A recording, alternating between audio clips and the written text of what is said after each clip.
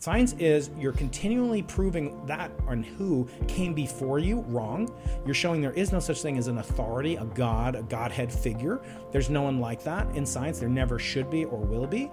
And your job is to prove the earlier generations who were the paradigm of excellence and the expertise, as well as Richard Feynman has another quote. Science is the belief in the ignorance of experts, not the wisdom of experts. Dr. Brian Keating, welcome to the show. Yes, it's great to be back here, Tom, on the other side of the table. I was going to say, yeah, we've got the tables are flipped. I had so much fun being interviewed by you, and I highly encourage people to check that out. It's one of the more unique interviews that I've done, being able to ask questions that I haven't been asked before. It's not an easy thing, given how many times I've been in front of the camera, but I really had fun learning the way that you think, and that's where I want to start. So it'll be good for people to get a little bit of background, professor of physics. I'll let you fill in more details, but it's pretty credible to say that you were up for consideration for a Nobel Prize. Didn't quite happen. That's right. And there's reasons for that we may or may not get to today. But the scientific method is something I've become really obsessed with. And it happened by accident. So I was trying to figure out how I had taken myself from laying on my couch, or honestly laying on the floor, trying to figure out how I was going to make my dreams come true, and then finally learning how to build companies and all of that. And I thought, I've built companies across a couple different industries. It's teachable, it's repeatable. And so I have a course called Business Decision Making, and I was trying to just write down, what do I do? Right. And I wrote it all down. I call it the physics of progress, and I show it to the team. And one of my employees is like, "You realize this is a scientific method, right?" And I was like, "What?" He's like, "No, literally step by step." And I looked up the scientific method, and I realized, oh my God, this really is the scientific method recontextualized for business. And that's actually really interesting to me, because when you essentially discover the same thing from different angles, you're probably onto something true. And in your book, Into the Impossible, you quote Richard Feynman, who says, in regards to first principles, the first principle is not to fool yourself, and you're the easiest one to fool. So what does that quote mean? What is the scientific method, and how do we use it in our lives to unburden ourselves from either willful blindness or accidental blindness? I think it's probably most economical to say that the scientific method is a way of not fooling yourself. It is a way to ensure you're not drinking your own Kool-Aid or somebody else's, which is worse. It's a way of being as authentic as possible to this pursuit of truth, presuming that that's what you're interested in. I mean, some people are, willing to deny themselves access to truth, or they're not interested in truth. But those of us who strive, who seek, and don't want to yield to kind of our baser urges to confirm what we already think is true, to be influenced by prejudice, by bias and confirmation bias, or some other form of authority bias, that Feynman's words are really resonant with me, because it is really where science meets psychology and meets humanity. The old joke is, how do you know a scientist is outgoing? Well, he looks at your shoes when he talks to you. I'm definitely guilty of that. I have that tendency as well. We're introverted typically by nature. But in reality, we forget that scientists are human. And because of that, Meaning we think prone to biases. And I was going to say that we have all the same peccadillos as any normal, quote unquote, normal person. Peccadillos? Yeah, peccadillos. The hell is a peccadilla? It's a Mexican treat. It's a delightful dish that you should try here in LA. Peccadillos means like foibles, flaws, a little idiosyncrasies perhaps. That we all have as human beings, that your kid is the best, or your favorite home team is the best team, and you can justify why, even though on paper, like for me, the San Diego Padres have never, the only team and the only city in America that has no professional sports championships at all is San Diego, unfortunately. Really? Well, I always say it's compensation, right? The easiest job in the world is San Diego weatherman, and the hardest job is San Diego sportscaster. So yeah, we just don't win and we surrender. But anyway, maybe that'll turn around. But thinking about what it really means to want to try to make progress means that you cannot deny things that go against your pet theory. In other words, you and I, if we differ on some scientific hypothesis or some business strategy, you should be able to take my point of view and I should be able to take your point of view, but we should do that with love. We should do it for a common goal. And you see this in the military. Most people don't think of the military as some loving, touchy-feely organization. But when they have this red team approach, and they're like, get the best on one side, the best on the other side, they're fighting, and they might be screaming at each other, yelling. But at the end of the day, they love each other in the sense that they want to preserve their life and maximize the impact on the enemy. And so if they're doing it from a point of love, and I feel like we scientists want to do that too at our best. Of course, I say that scientists are humans, and that means all the good things about being humans. And in fact, oftentimes I say scientists are like kids. Kids are curious. They're inquisitive. They can be charming. They can be mischievous. They can also be jealous. They can be petty. They can not want to play with. Give me my toy. I want to take it home. It's mine. And so where does the scientific method fit into all this? And maybe even before we get to that, why does the truth matter? I think, the truth is what anchors us to reality. If you and I have different versions of reality and relative truth, I think chaos ensues from that. Can I give you a stat? Yeah. The more delusional somebody is, the more likely they are to be happy. Self-delusional. Sure. Because so at one point I was writing a book, and I had a ghostwriter that I was working with. And I was telling her, I'm not interested in what's true. I'm only interested in what moves me towards my goals. And she really had a stroke on that. And she was like, whoa. Like, I need you to go into more detail. That does not make sense to me. And I was like, you know what? That's actually a really good point, because I'm obsessed with the truth in terms of I need to know how the world really works. But when it comes to myself, I'm prone to believing the worst about myself, and it seems self-evidently true that those bad things are real and right. And so what I had to do was stop thinking about the truth as it related to myself. But in the real world, the only thing that matters is the truth, because it's the only way you can make progress. Right. And so there's this really weird thing of the truth matters, but the odds of you recognizing it are problematic. And especially I think you have to delineate between understanding what is true about yourself, which you're going to have a very hard time doing, and understanding what is true about the way the world works. I think that is perceptive in the sense that there are absolute facts. Like people say, you never hear someone say, I believe in gravity. Like you say, no, I have evidence for gravity. You don't even have people necessarily anymore that will credibly say, I believe in evolution. The same way they might say, I believe in Santa Claus or whatever. Like people believe in something that means per force they don't have evidence for it. You don't have to believe in something. And I'm not denigrating faith or whatever. As you know, you would chat a little bit. I do have I'm an active, participant in religion, et cetera, et cetera. We can get into that. As your past guest, Richard Dawkins would say about, belief in God, like the flying spaghetti monster is this kind of catch-all for everything. I have my issues with Richard. We'll talk about that if we have time. If you want to get super controversial, I can go off on that. But the point being, there's a qualitative difference between that which I need evidence for to claim is true, which is repeatable, which is built upon with consensus, which arrives at from multiple different perspectives to get at reality. We have evidence for gravity from many, many levels, from the smallest scales, almost atomic scales, even close to the nuclear scale, all the way up to the scale of the literal cosmos itself that I study.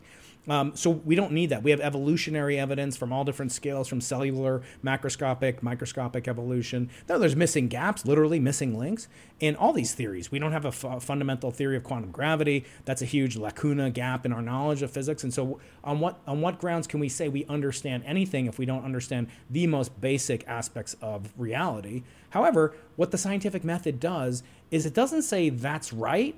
It says that's not wrong. It says, I can't tell you, do you believe that the earth is a sphere?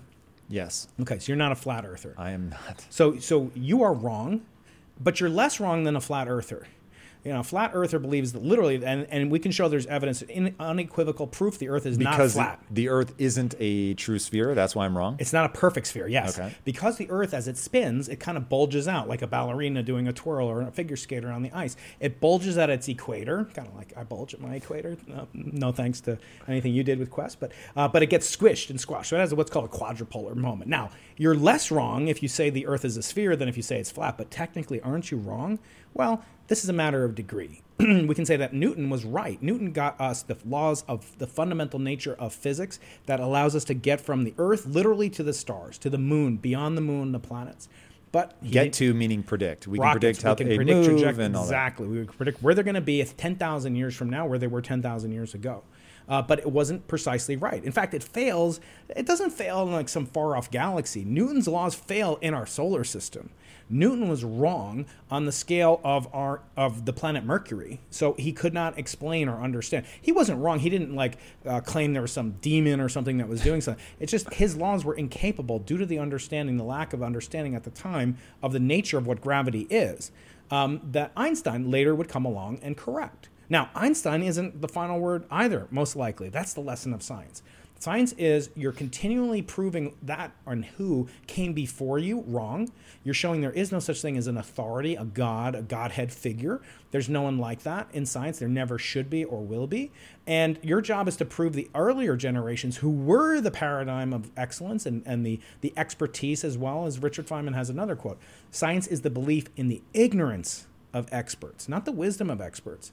Not the knowledge of experts. Because, look, if Einstein just came along and said, well, Newton's pretty smart, I'm not going to outdo Newton. Like, who the heck am I? Some guy from, Germany, Austria. No, he said Newton could be wrong. Even though he credits him with being the foremost contributor, not only to science, but Western civilization. Einstein had great respect for Newton, and yet he said, I have enough swagger to know I can be right where Newton the Great was wrong. And I think that's a core element that only the scientific method can validate who is right, but not necessarily only who is right, who is less wrong. That to me is the break down, what is the scientific method? Like, what are the steps? Yeah. How are we using them? And then I'm going to keep pinning you down until we get to why truth matters. Mm-hmm. I have a theory as to why I think truth matters, but I'm really curious to hear in a single sentence with no commas, parentheticals, okay. That's why you think it matters. Almost impossible for a New York Jew to talk without any commas, parentheticals. Next, you'll tell me I can't move my hands. So truth is, again, for me, the core element of establishing what is real for such that I can function is to know that there's a core bedrock of fact. So that's what I want to talk about, that I can function. What do you mean? How do you use the truth? Like so you're dealing at a cosmological level. And so I don't know for most people that just spirals. It's so big and so grandiose and doesn't help, go to the grocery store and get a pint of milk. Quart of milk. I don't drink milk. Liter, metric system, please. So take me to, as you think about the truth, is there just sort of a grounded thing that you consider a life well lived, that you need to understand the truth in order to move in a way that makes sense? Or is it something different than that? I think, there's one law of nature that will probably never be overthrown, and it's the laws of thermodynamics and entropy. And we chatted about that a little bit, and I want to get a little deeper into it, maybe if time permits. So entropy is a fundamental realization that there is order and there is chaos. And the separation between order and chaos, the mixture between the two, can lead to some startling, inconvenient, and perhaps, completely destabilizing effects. If everything is chaotic, just think about in your own life. If you didn't live in a country where the rule of law prevails, you would have a very tough time being happy, organizing your life, and living and functioning. And so in that sense, you might, not like the cop that gives you a speeding ticket or whatever, but you thank goodness that there is such a thing as law and order, because if everybody does everything, it is pure chaos. Interestingly, the second verse in the Bible, in the Old Testament, in the Torah, is everything was chaotic and void. So when something is chaotic, it lacks organization to do work. So if you have ever seen a fighter jet take off an afterburner on, just blasting away, it's tremendous amount of heat, tremendous amount of energy. But if it just exploded out in all directions, the fighter jet wouldn't move at all. The fact that it can propel itself near Mach 1 or 2 is because it's organized through the jet, through the afterburner. You organize energy. Energy by itself is meaningless. It's almost nothing. But organized energy can do anything. And that's, I think, the core principle is that you need organization. Organization implies order. And we can argue, is there a fundamental lawgiver, i.e. a God or something like that? Or are the laws of nature kind of evolutionary? Or do we recognize the patterns of nature? In other words, is math at the core of physics? Is math created? Is it invented? Or is it discovered? These are all things that are describing laws of nature. But if one day 2 + 2 = 5, and the next day it equals 4, and the next day it equals a pineapple, that life would be completely unlivable and unworkable.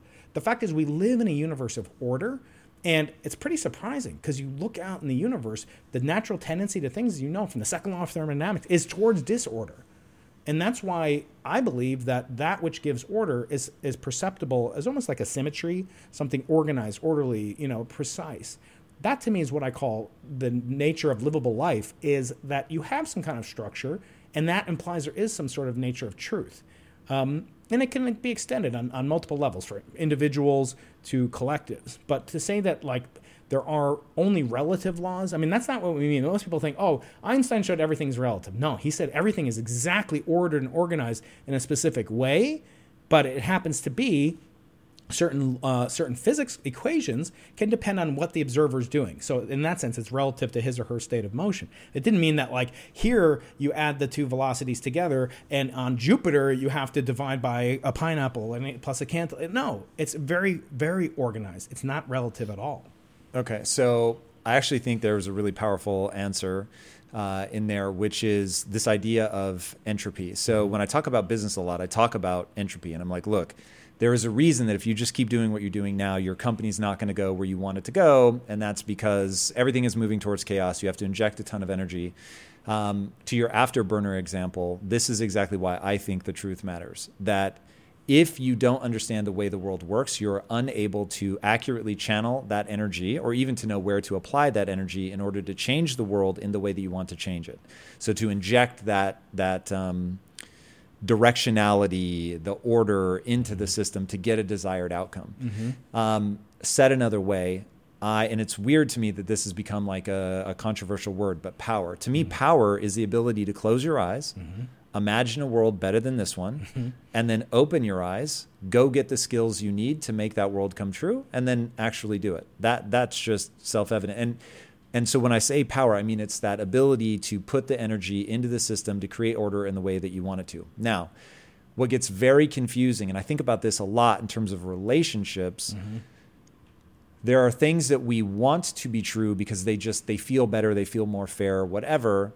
But when you try to deal with relationships that men and women are the same, it gets crazy making because in reality, just the way that the brains are wired, they're not. And so if you're trying to treat them as if they are, it's wonderful. But the point I'm making is that it becomes crazy making to not accept that they are different. And therefore, when you try to inject directed energy into that relationship to make things functional, you can't. And you can't figure out why it isn't working. And so truth to me matters because it allows you to figure out how to improve things. And so as I think about the scientific method, I'm like, okay, either it's just me or everybody falls into the following camp. I certainly am not smart enough to guess right all the time. And so once I know that I can't guess right all the time, I need a process by which to figure things out. And the process by which to figure things out, as it turns out, even in business, is the scientific method. What are the steps of the scientific method so that the audience may channel their energies intelligently to discover what is true so that they can make progress? Yeah. So the first thing to note is that there is no scientific method. There's no one single scientific method. There's no one father of the scientific method. Sometimes it's credited with Galileo. And he did use aspects of the scientific method in its modern form. There are earlier, Muslim Islamic scholars that are credited with it, even 1,000 years before Galileo, perhaps. And so there, in my mind, there's two broad ways of thinking about it. One is called the deductive scientific method approach, and the other one's inductive. So in the deductive, you're starting, I like thinking deduct is going down. You're starting from some hypothesis, and you're making some predictions, some projections about what you'd see if that hypothesis is true. Then suggest some analysis, some observation that can produce data. The data then can be compared to the original hypothesis, and there's a flywheel that starts to spiral and spin. So you might say, well, there might be a market for these tokens that could then be used in a sense to build up a brand, to build an organization, to build a network, to build a self-organizing system. And remember, the word organize is kind of a weird word. It has the word organ in it. Like we think organs inside of our body. Isn't that weird? Well, organization means that our body has organs. They're very constant. They have a specialized function. Your pancreas is not pumping blood around your body. If you did, you'd be in serious physical trauma, right? The other method is called the inductive method, kind of going up. So you start with some observation. It might be serendipitous. In my field, which is the cosmic microwave background radiation, the oldest, most ancient photons that exist in the universe. These are 13,820,000,000-year-old photons, artifacts. Is that all? Yeah. That's right. They should be, they belong in LA. They make everyone feel young in Hollywood here. Instead, the inductive method is starting maybe with some surprising observation that demands an explanation. Then the explanation could be used to go back and say, let me construct a more general theory, hypothesis, which will then perhaps suggest more data that can be taken and used to then explain why that evidence for the original theory is true or the original observation took place. So in the field of this, ancient photons, it was discovered serendipitously. There were two guys in New Jersey, of all places. I can't believe it. I'm a New Yorker. I can't believe I have to give credit to people from New Jersey. But there's two radio astronomers working at AT&T Bell Labs. Now, why would two radio astronomers be working at Bell Labs? Well, because back then they viewed diversive intellectual pursuits as extremely valuable, not for scientific reasons, for monetary reasons. In other words, that's where the first cell phones were invented. That's where the first radio transmitters. They were looking up at the satellite that had been launched at great cost, maybe in equivalent dollars today, $100 billion. And every time they looked at this satellite, which is the only satellite, it was the only internet in 1965. Every time they looked at it, they got some signals. They were getting their internet covered, their Wi-Fi, but it was extremely noisy, unreliable, low bandwidth, terrible. And they couldn't figure out, why is the noise so high? So they constructed what's called the signal-to-noise ratio. How pure is the signal that they're trying to transmit? Which they knew there's some radio signal, some message. Hi, it's Brian and Tom. We're calling New Jersey for some reason. But the noise was horrible. It was static. Why is it so large? They had a model for how their telescope, their receiving instrument, should behave, and it was totally crapping out. It wasn't behaving as well as it should. Not because of anything in the instrument, but because of the cosmos itself. The cosmos was raining down static noise on them, radio signals, static, just like in the old days. Nowadays, kids, I tell my kids, go on the TV and tune to you, and they're like, "What are you talking?" YouTube is where there's no static on YouTube. In fact, you can search static on YouTube if you must. That's but so funny. That static is coming from the origin. Is that what that really is? That's where it's coming from. OGTV? About 1% of it. Yeah. All right, so I need to get back to the method. Yeah. You're saying there really is no method, because if you look it up on There's no one Google, method. Yeah, it's right. going to tell you that there are steps, and those steps so match what I use in business Yes. that now I want to fight. These are fighting words, Brian. I'm going to tell you the steps that I use, and then help me understand, because if I were a budding scientist and I just heard what you said, I wouldn't know how to do anything. And I want to see if there's a process that people can loop on like they can in business. Yeah. So in business, it goes like this. You have a goal. So you have to have that goal. If you don't have your goal super clear, none of this is going to work. So very clear goal. Yeah. Then you identify the impediment that stands between where you are and your goal. Yeah. Then you come up with your best guess, so your hypothesis on what you would need to do in order to overcome that impediment and reach your goal.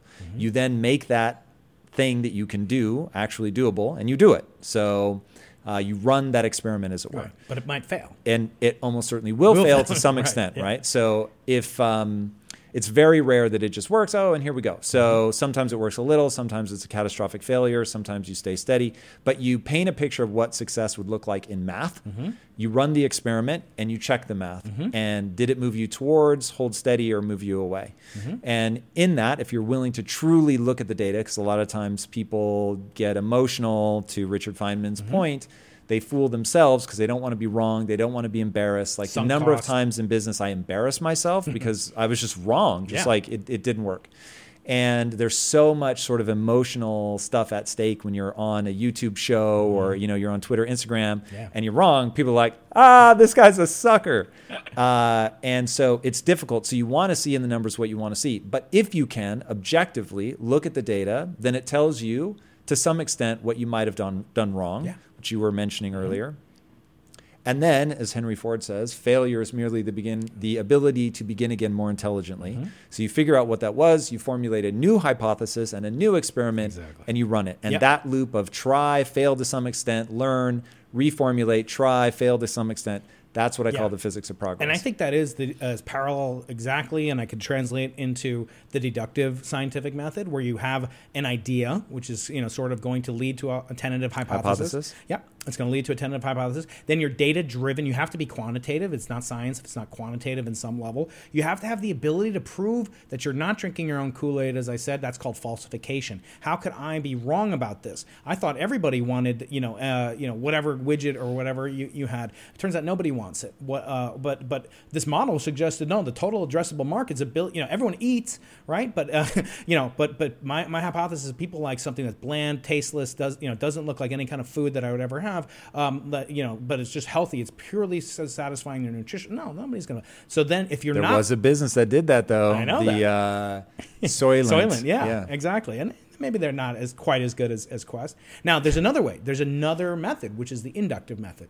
Twitter, I don't know. Do you know how Twitter started? What its original purpose was? No. So it was like a podcasting software of some kind or something. Yeah, Twitter actually. Podcasting. This is what I'm saying. Yeah, it started off as a micro thing. Not publishing. Not publishing. No, it had something to do with early analyzing or categorizing podcast. Okay, had some weird startup. Instagram also had a weird, totally unrelated to what it would later become. But then serendipity struck, like with these CMB photons raining down on us. We had to explain, why are they coming in? Why are they increasing the noise? The guys at Twitter, the guys at Instagram, they said, wait a second, people are using this not to share some weird RSS links or whatever for podcasts. They're actually using it for microblogs. Wow, now they see this. That flywheel then spun up. They said, well, our users care about this. Let's jettison. We were wrong about our original thought of what this could be. Serendipity proved where the market wanted us to be. That's kind of the inductive method. So then they said, well, of course. Give that to me in steps. So I'll use YouTube because I know that story quite well. So started as a dating service, and wasn't going well. Yeah. Nobody wanted to do that, but they found that people were watching these really sort of funny videos just as entertainment. And so then they get the idea, okay, well maybe then this is a form of entertainment and people can just upload whatever videos they want. Right. And it starts to take off that way. So if you were looking at that from a scientific standpoint, and that were, like the Bell Labs example, so first you have the idea. People that was first. I would say that was more the serendipitous. They discovered, almost despite themselves. There are people that probably went down that road and kept saying, "Oh, well, let's keep making a dating service that has whatever features." But in this case, they kind of discovered by accident that it was very, very powerful as a vector in a different direction. By looking at the data. So it's a scientific method. They then analyze, assess, appraise. The flywheel starts to kick in. But it's different than, say, Quibi. Do you remember Quibi from a year ago?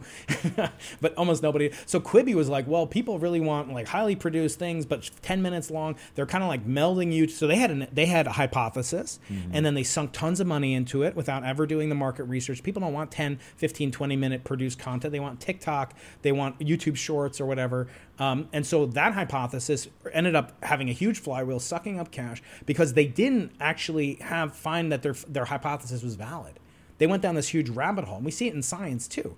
There are theories, there was a theory originally that if you took a lump of material and put it on a table, it would spontaneously produce life. That was the hypothesis. Life existed in molecules and it was purely chemical. In fact, you could get organic life, like maggots, from iron and inorganic compounds. And that was called this original kind of spontaneous generation. That was the name of that hypothesis. Totally blown away once the theory of cell structure came along, and then eventually natural selection and so forth. Another one is they used to think that something that was flammable had a substance in it called phlogiston. Phlogiston, it kind of sounds like it's dirty, but it's not. And phlogiston would be the substance that, when ignited, would burn.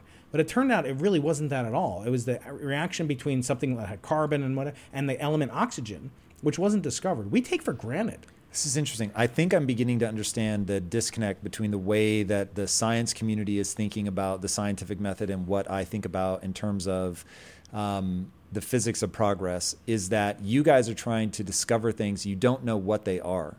And so your goal is a goal of discovery of sort of fundamental truth, whereas mine is a sense of I'm trying to get there. I'm trying to get to a given state. You have a teleology. You have a purpose. Right. You have an organized purpose in mind. Whereas in science, we might have lofty goals. We want a theory of everything. We want to understand quantum gravity. Those are kind of broad goals. But usually if you start off, there's a danger in science. And I experienced this with my experiments. I wanted the experiment in this book, Losing the Nobel Prize. Yeah, walk me through that, because I actually don't know what the experiment was that got everybody so hyped. So let me take a big step back. I have kind of a weird upbringing story. My origin story from your comic book days is very, very kind of abstruse and strange. I was born 2 parents, both Jewish, in Long Island. My dad was a math professor. They ended up getting divorced, as many people did in the 1970s, separated. My mom remarried. I became an altar boy in the Catholic Church, which is a strange thing for a young Jewish kid to do. But I was always interested in like the big picture questions, existence. So I wanted to know about God, and I wanted to understand, Jesus Christ and what I learned about it. And I said, if I'm going to do anything, Tom, I'm going to do it full on. I'm going to go as far as you can go. And I don't know if you remember when you were 13, which is the age I was when I became an altar boy, to go full on meant I had to become a Catholic priest. Age 13, I knew enough about priests that they couldn't have relations with women. I knew at least that was one of the forbidden, and I was like, do I really want to do this, or can I do it from the side? And so I abandoned that aspect of my religion. Understandably so. Yeah. At 13, you could not have convinced me to do that. So yeah.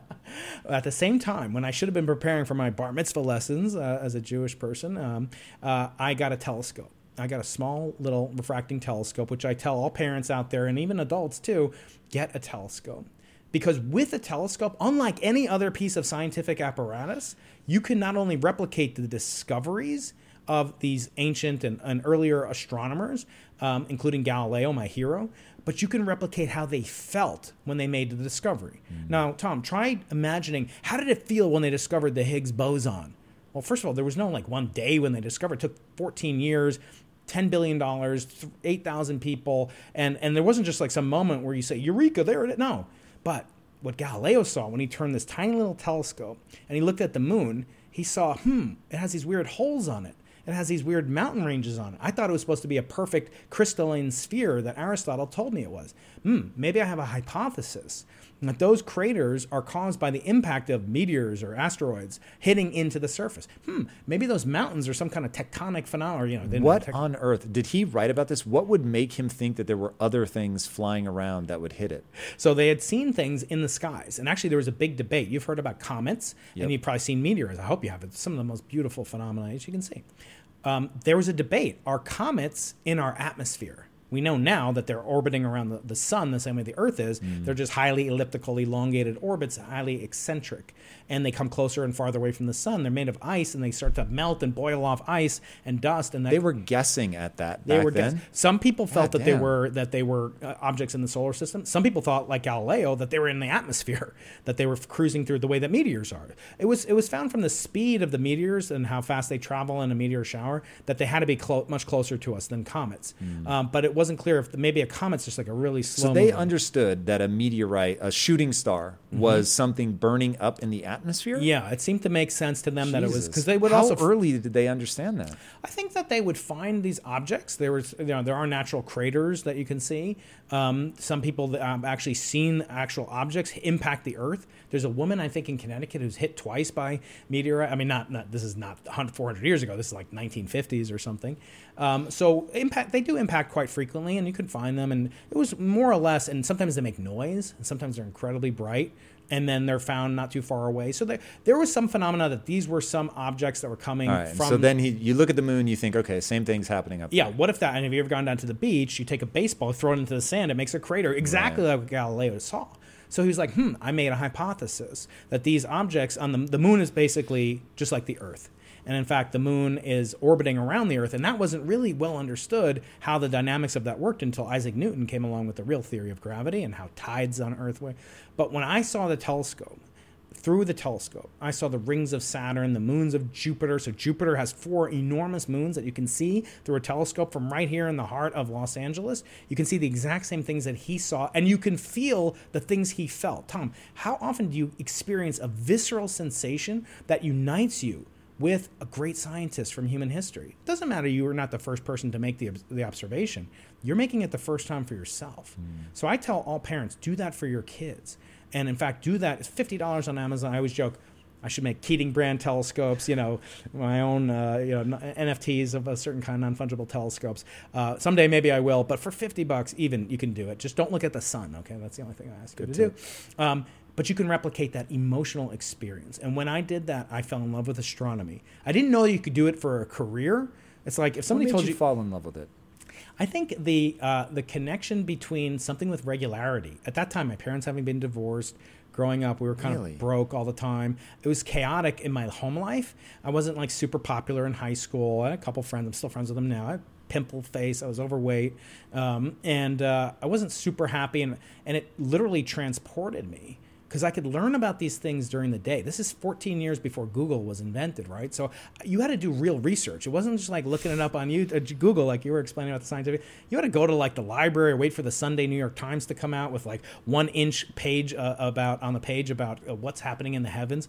Nowadays, it's trivial, and it's almost too easy nowadays. And I'm going to relate a story, just put a pause in the origin story for 1 second. Einstein said he wasn't an inquisitive kid. He wasn't super inquisitive as a kid. In fact, he said, I discovered relativity because I never asked my dad the question of what would happen if I was going at the speed of light and I looked at myself in a mirror. He never asked his dad that. And it's good, he said. Had I asked my dad that question, Einstein said, he would have given me the wrong answer by definition. Because Einstein, the elder Einstein, Albert, had to come of age and invented himself. So he would have been detracted from the right path. What would happen? This is like we're nesting these ideas here, but what would happen if you were traveling at the speed of light and you looked into a mirror? Well, so nothing with mass can travel at that speed. So you can travel close to the speed of light. So the punchline is you can't. You can't do it. But even if you travel at large speeds, you would still see yourself, because light is the only thing that always moves at the speed of light. So you would see your reflection off the mirror, but now what an observer on Earth would see, stationary observer, is radically different. And that does throw into almost quasi-chaotic nature, the nature of what does it mean to be simultaneous. So if I tell you I snap my fingers at the same time, you know what that means. But if I'm in motion and you're stationary, you'll hear, and it'll look different. Similarly, if you're in motion, the color of light will change. And there are all sorts of strange phenomena that take place. But getting back to the origin story, when I looked up and saw that there was order in the heavens, I could do research during the day at the library, pieces of paper, dead trees, and I could do research, and I had invested energy, and that gave me power, like you said before. Investing energy, organizing it into something that gave me intellectual power. I wasn't a great student. I didn't get the highest scores in the SATs and APs and stuff like that. I went to public school, modest means. And what I wanted to do is just go as far as I could, but I never knew. No one ever told me, because I wasn't in that milieu where I could learn about, I could be a professor someday of astronomy. It's like if somebody told you could have your job today, first of all, it didn't exist when you were a kid, but you'd be like, why would somebody pay me, or why would I get remunerated for something I would do for free? Because I know this about you. You would do this all for free. You love doing this. You love the connectivity. You love the bonding between people that maybe you'll never meet. You do it for free. I would be a professor for free. Don't tell Gavin Newsom, please, because he might take you up on it. But as a public employee. But I wanted to do it, but I was like, who the hell's going to pay? It's like being an ice cream taster. Is anyone going to pay you to be a wizard? No, it didn't enter my lexicon. It wasn't even possible for me to become a professor. Little did I know, it is possible. It's just there are more people that play in the NBA, starting teams in the NBA, than all the professors of cosmology in America. It's not a very, very popular, by numbers. And that's partially because it takes a long time to get there.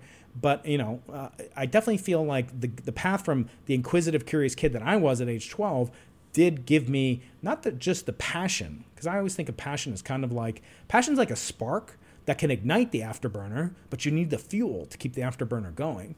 And curiosity is that fuel. So I am nothing, as Einstein said, but if not passionately curious. I get such a thrill, such a dopamine hit. You and Andrew Huberman talked about this. That's like the fundamental currency of the human body is dopamine. Well, scientists, and I'm sure you know this, have shown you get a little hit of dopamine when you investigate curiosity. People use this in meditation for weight loss and for smoking cessation, drug addiction. That if you now surf the urge, you get curious. Why do I feel hungry? I just ate. I just had a Quest bar. But if you get curious, you can overcome addiction. That's because it'll satisfy a tiny bit of the dopamine sensor. I get those dopamine hits all the time, courtesy of this thing I've been really passionate and curious about since age 12. In today's highly unpredictable and rapidly changing world, the smartest move you can make from a financial standpoint is to actually understand how money works and how markets move. Because if you want to have any chance of investing your money wisely and growing your financial portfolio, you have to make a profit. And the only way that you're going to do that is either by setting and forgetting or actually understanding what's going on at a macro level. So whether you're a seasoned investor or someone looking for extra guidance, today's sponsor, Yahoo Finance, has got you covered with all the tools, data, and news that you need in one place to grow your knowledge base around what is happening in the world of finance and to make sure that you have the right goals and you're executing well. Yahoo Finance makes it easy to consolidate your accounts so you can effectively and efficiently manage your entire portfolio. Personally, I love how straightforward their platform is to use. It is very simple to get the information that I need, and Impact Theory's own Chief Financial Officer is exactly the same, spending time helping me frame exactly what is going on from a global perspective so that I'm making the smartest decisions that I can. I definitely recommend that you check out Yahoo Finance for comprehensive financial news and analysis. Visit the incredible brand that so many great investors use at yahoofinance.com. It's the #1 financial destination, yahoofinance.com. Once again, guys, head there now, yahoofinance.com. If getting your hands dirty and taking good care of your car or cars is a passion of yours, then eBay Motors is here for the ride. Because I'm sure you remember when you first saw the potential in that beauty. And then through some elbow grease, fresh installs, and a whole lot of love, you transformed 100,000 miles and a body full of rust into a drive that's all your own. With over 122 million parts for your #1 ride or die, you can make sure your ride stays running smoothly with eBay Motors. Brake kits, LED headlights, exhaust kits, turbochargers, bumpers, whatever your baby needs, eBay Motors has it. And with eBay Guaranteed Fit, it's guaranteed to fit your ride the first time, every time, or your money back. Plus, at these prices, you're burning rubber, not cash. Keep your ride or die alive at ebaymotors.com. Eligible items only. Exclusions apply. Very interesting. Now, going back to the experiment, what was the experiment that you ran that got everybody hot and bothered? So the way I heard you tell it, and for anybody looking at the screen here, the book that you are showing, Losing the Nobel Prize, is not the book that we're actually going to be talking about, which is Into the Impossible, which is what I read for this interview. But I had heard you intimate that you specifically set out to create a experiment that would get you a Nobel Prize. 100%. So what was the experiment? Yeah. So first of all, I should say what the Nobel Prize is. The Nobel Prize is the most important award I claim of any kind on Earth, including the Oscars, the Grammys, the Latin Emmys, whatever they are, right? Yes, I would hope it's more important than the Oscars. Not to diminish, as somebody who would love to win an Oscar, trust me, I'm not in any way, shape, or form diminishing that. So it's given out in 6 different subjects every year, predominantly in Sweden and Norway, in categories like medicine, chemistry, physics, obviously. There's a Peace Prize, there's a prize in economics, et cetera, and literature. And these prizes are supposed to award those people for whom made the greatest impact, not only in their field, but on all of humanity. In other words, a physics discovery that not only satisfied the curiosity of nerds like me, but actually had some tangible benefit for all of humanity. So the first person to win the Nobel Prize is the guy who came up with the X-ray machine, who discovered that bones could be cracked, you could see teeth. It cured people, and within a couple of months, it was used all over the world after its invention. William Röntgen, he won the Nobel Prize for that. Alfred Nobel was the inventor of dynamite. So he made he had 355 patents, one of which was dynamite. And he was kind of like the Steve Jobs or Elon Musk of the 1800s. And after he had no wife, no kids, and when he died, he endowed all of his fortune, which was a massive amount of money, to this prize to not only scientific discoveries, but scientific discoveries that changed the world and made humanity better. So ultimate kind of impact on the world. And so it's very intoxicating. Not only will you be kind of a hero among nerds in my career, and you'll be as world famous and as an idol as anybody can be in science, besides Neil deGrasse Tyson, there's only one of him. But for most scientists, this is the ultimate goal, This is the promised land that you aspire to get into. And I didn't mention about my father. My father was an eminent mathematician who became a scientist, and we were pretty competitive. I don't know. What were you doing in public school if your dad is like a super high level mathematician? Very good question. So my parents got divorced, and he basically gave us up for adoption. So I was adopted by my mother, my biological mother, and my stepfather. Some heavy shit. Yeah, it was. It was really heavy. And growing up... How old are you when this happened? So they were separated when I was 3, and then divorced when I was 7. And I have an older brother, and he was also abandoned by my father.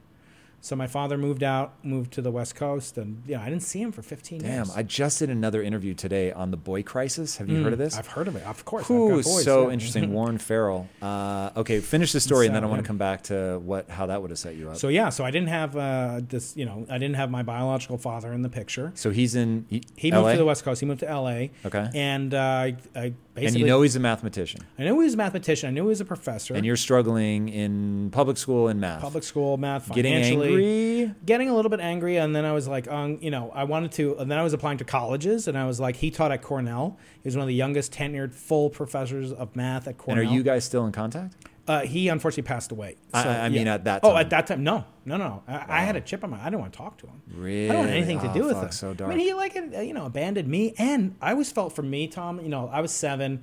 And this was crazy to think like this, but as a 7-year-old, this is the way you think. I was like, how could you abandon Kevin, my older brother? He's 10. He can do stuff with you. You guys used to go fishing. Like, I don't remember doing much with him. I think he taught me how to ride a bicycle. But that was basically all. But, there's an exponential growth in connections in the neurons in the brain between a boy and his father, especially. I have sons and brothers. And there's a huge connection that takes place from 7 to 10. So I was like, how the hell? I was pissed off at him. I didn't want to talk to him.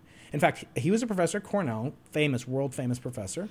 And I applied to Cornell, and I never once mentioned, and we had different last names, I never once mentioned that my father taught there. And I didn't get in, consequently. I didn't get in twice to Cornell. I was rejected twice by Cornell. But it's okay. Did you ever consider giving... No, I never wanted to owe him anything. But you wanted to go to the school that he taught at. Because it was a great school, and because it had Carl Sagan. Is that really it? I mean, that's... It wasn't the only place I applied. No, for sure. No, I wanted to go to MIT. And was the fact that your dad was there part of the reason? Did you want to show him that you could hang? It was more my mom went there. My mom is a brilliant woman who's got the other side of the brain. I always forget which is left or which is right, which probably means I'm either left or right. So my mom is this wonderful, gracious, thank God she's still here and living. And she's so brilliant and worldly and erudite. She just doesn't know anything about math, physics, science, or whatever. And so she spoke so incredibly about the scholastic environment of what Ithaca was like in Cornell that it really made this, it was very romantic. The notion of going there and being in the cold and the gorges and just like in the Ivy League, it was the school that I knew best by proxy. And so it felt like it was interesting, but no, it wasn't to prove. That wasn't to prove to him. I'm going to get to where I was trying to one up him in about 2 seconds. So he was a famous mathematician, won a bunch of math prizes, never won. There is no Nobel Prize in math. Isn't there like a Fields medal? Yeah, very good. So he won a prize that's kind of like 2 or 3 levels down from that. Eminent mathematician. But later in his life, he abandoned mathematics too and went into physics. Now he's playing on my turf. Again, you're already a physicist at this point? I'm now in graduate school, 1993, Brown University. Finally made the Ivy League. And I went to Brown, and I started to do, I was living with a roommate who is a guy from a foreign student, Tomas, and he had been abandoned by his father too, but they had a rapprochement. They had gotten back together. And he said it made him so much more psychologically healthy, as I talk about in the book. He said, Brian, you're carrying all this baggage, but the reason baggage has handles is so you can put it down. And he was like, you're so full of anger at your dad that you don't even remember. I didn't remember what he looked like. Wow. It was unbelievable. I grew up, I felt like I grew up without a father, but I didn't need him. I had gotten into pretty good schools and I'd done pretty well. And nothing, no thanks to him. People nowadays even say, oh, you're only good at math because your dad. It's like, I'm good at math despite my dad. I worked hard as freaking hell to learn the math, to learn the physics. It never came easy to me. And I like to think of, because of that struggle, that can relate to people that may not be so proficient in math or scientific thinking or reasoning. So when I got to grad school, I looked up my father's old papers. I saw he was getting into physics, and I was like, all right, well, this is interesting. This is like a sign. And then one thing led to another, and it turned out both my grandmothers at the time were still alive, long since passed away. But they were kind of they had friends of friends in common. They didn't talk to each other either after the divorce. I never saw my grandmother, my father's mother. Never saw her again in my life. It's crazy.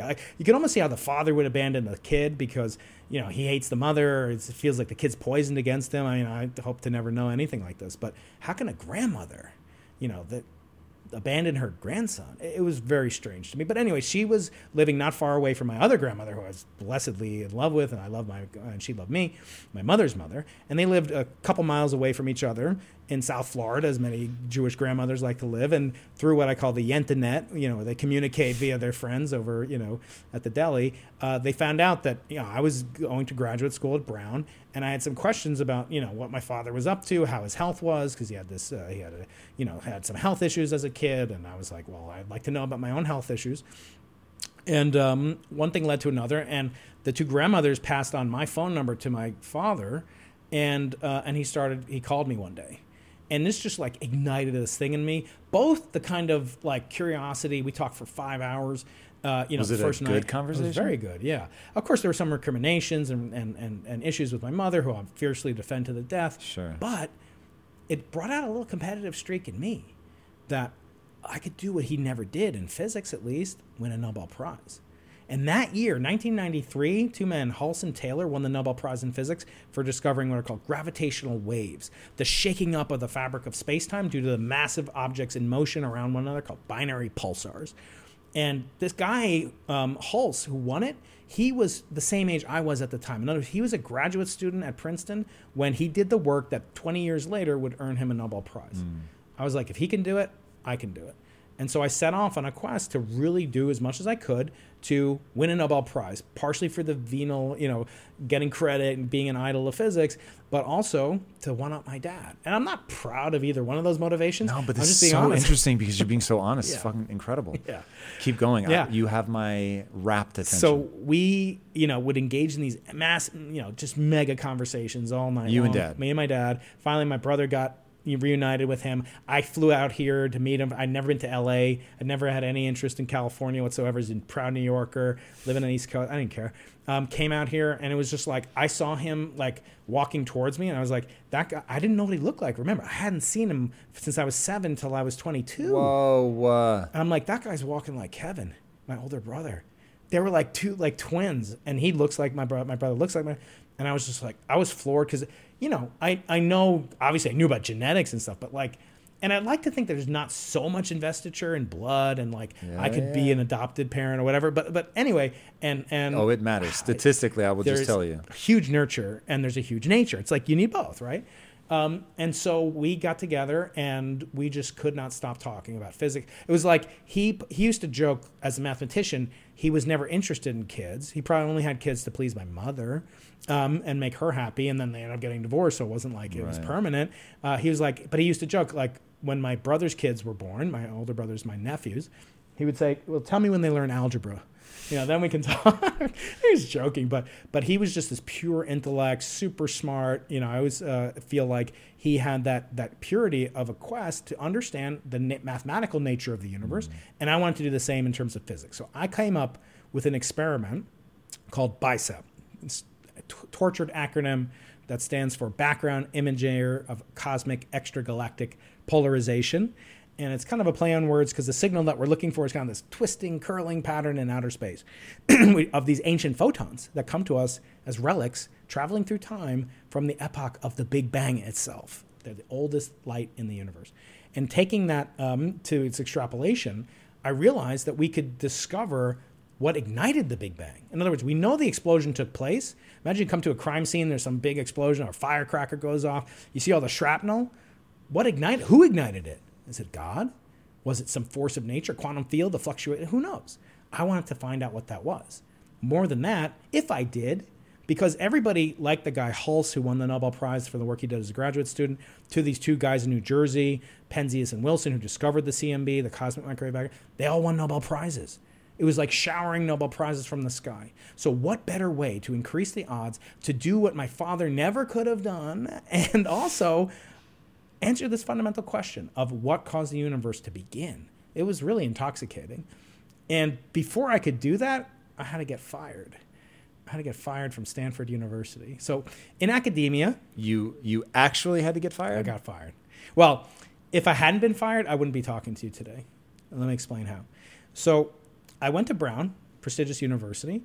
And after you get your graduate degree, it's kind of like, you don't go from AA baseball to the majors. You have to play in AAA, right? Right. As I understand it. Of course, coming from the Padres hometown, it's a little hard to know like what makes the best baseball. But anyway, so there's an equivalent step to single A, double A, and triple A before you get to become a professor, called at the major leagues. So undergraduate is like single A, graduate school's double A, you get your PhD. Then you have to show you're capable of independent research.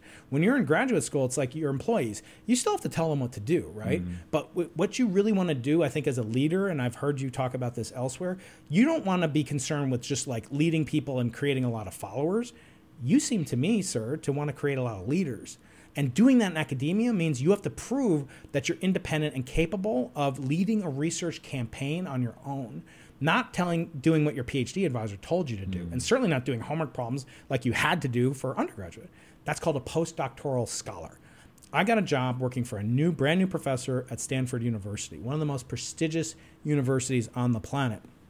It was my dream job, moving out to California, could be close to my dad, moving from Providence to out to the West Coast at least. And he had actually been a postdoc himself, so to speak, at Stanford in the math department in the 1960s. So I was kind of following in his footsteps, thought I'd make him proud. And I got out to Stanford, but I was being paid to work on a completely different telescope project that my postdoctoral employer, she wanted me to work on this. And she had every right to, demand that I work on it, but I couldn't get this out of my mind. That working for her, maybe she would win a Nobel Prize, but I wasn't going to win it. That wasn't going to satisfy, my curiosity of understanding how the universe began. She worked on galaxies and clusters and stuff, really cool stuff, but not the origin of time, space, matter, theology, philosophy that I was most consumed with. And so I started to couldn't stop. I could not stop hypothesizing, thinking up, writing down the equations for this experiment that could take me to Stockholm, Sweden someday. And she got really freaking pissed off at me, as she had every right to do.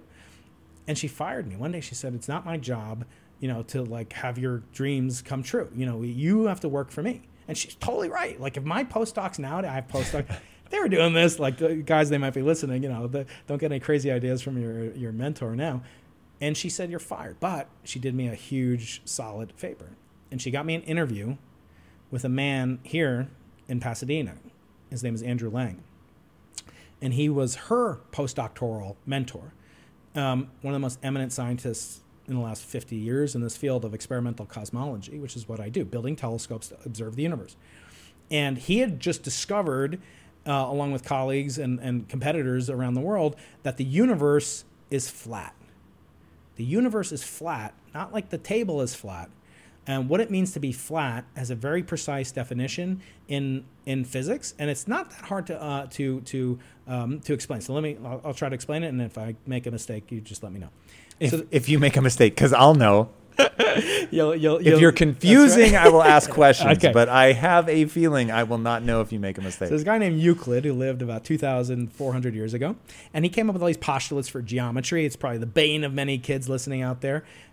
These postulates to describe the properties of lines and angles and so forth. And one of his postulates is if you draw a triangle and you measure the angles of each of those three angles, and you add them together, you sum them up, they'll always add up to 180 degrees, which is true. On any flat surface you draw it on, that'll be true. However, on a sphere, we can go from here in LA, go all the way around the equator, go around to Bangkok, Thailand, and that's exactly 180 degrees around on the Earth's surface. Then we go up to the North Pole, and then we come back down to LA. That triangle has basically two 180-degree, and in other words, its angles sum up to 360 degrees or more. And so it's not true unless you're on a flat surface. Now, it could be our universe, even though the Earth is curved, that the universe is flat in the following way could be proved. Take any three triangle points in the universe, 3 stars, 3 galaxies, or 3 blobs of the cosmic microwave background, measure their angles, and if they add up to 180 degrees, the spatial plane in which those 3 objects lie is a flat plane. So that is what it meant. And he measured this value that they summed up to 180 degrees, along with colleagues and competitors. And Andrew Lang and his team measured this in an experiment called Boomerang, which was launched. It flew around the Antarctic continent about 20 years ago now. and it was a shoo-in for a Nobel Prize. And I just thought if anybody could appreciate these big ideas to go back even further in time to when the universe itself came to be, not just when the universe adopted the curvature that we measure it to have, it was him. It was Andrew. And he believed in me, hired me on the spot. I gave a job talk. He offered me a job, moved down there. And he was like a Steve Jobs or an Elon Musk, super charismatic, except he was a sweet individual. Like, I've heard about Elon, no offense, he's a genius, wonderful guy, but he's not the easiest guy in the world to work for, okay? That he, doesn't suffer fools lightly. Andrew Lang didn't either, but he would also engage in much more of a personable relationship, offering me fatherly advice, when should I get married? I mean, it wasn't things that like normal bosses would, but he was kind of adopting that father figure role that I had missed as a scientist, because my father himself wasn't there. And so learning from him, developing the tools, skills, and tactics to lead a successful scientific experiment. And he believed in this idea that would become BICEP. We proposed it to the president of Caltech, who is named David Baltimore, winner of the Nobel Prize in Medicine. And he wrote us $1 million check to start building that experiment in 2001. So we started building it, and we couldn't keep it here in LA or San Diego. We had to take it to the South Pole, Antarctica. And the South Pole is a desert. Most people don't think about it like that. It's one of the driest places on Earth. It's drier than the Sahara Desert. Whoa. And it's incredible. It's drier than Los Angeles, the Mojave Desert. It's much, much drier because it's so cold. You grew up, I don't know if you grew up in a cold climate ever, but on the East Coast where I grew up, oftentimes we'd get pissed off because on a snow day, sometimes the weather would be so cold, it's too cold to snow. All the water vapor that could precipitate as snow condenses and basically comes down as frost. Jesus. So it wouldn't snow. So the South Pole is like that, but it's a whole continent. So imagine it's a continent, so it's made of rocks and rocky material. Unlike the North Pole, where Santa lives, that is pure ocean underneath it. And there's 9,000 feet of ice over the years of precipitation out over tens of thousands of eons. And it's built, so it's 9,000 feet above sea level. It's incredibly cold, incredibly dry, incredibly high, very windless. Perfect place for astronomy, it turns out. The sun is down half of the year. The sun comes up on September 21st, and it goes down on March 21st. And that's it. It doesn't go, that's the one day, one day per year. So we want people to work there. We say, we'll pay you $75,000. You just have to work for one night. That's all we want you to do. Nice. And they'd be surprised how many guys do it. And so we built this telescope, built it here in Pasadena and in San Diego, assembled it, shipped it to the South Pole, assembled it, took data for years with it, and realized we had to upgrade it and make it better. And like an iPhone gets better. Were you actually down there yourself? Yeah, I've been there twice. For how long? It's like about a month total. Jesus. Yeah, not the winter over, with the family and teaching responsibilities, but it's like the planet Hoth. I mean, it's flat, like it. Frozen white. The buildings have to be built up on stilts. Do you have to have like a surgeon there in case something goes wrong? No, worse. You have to get, if your appendix is the slightest hint of inflammation, they take it out, or you can't go. If you have a wisdom tooth problem, they take it out before you even go there. And sometimes they say after they take it out, you can't go because we're afraid it's not you have an infection. So there's no doctor there. There's a doctor there during the winter, but not during the summer when I go.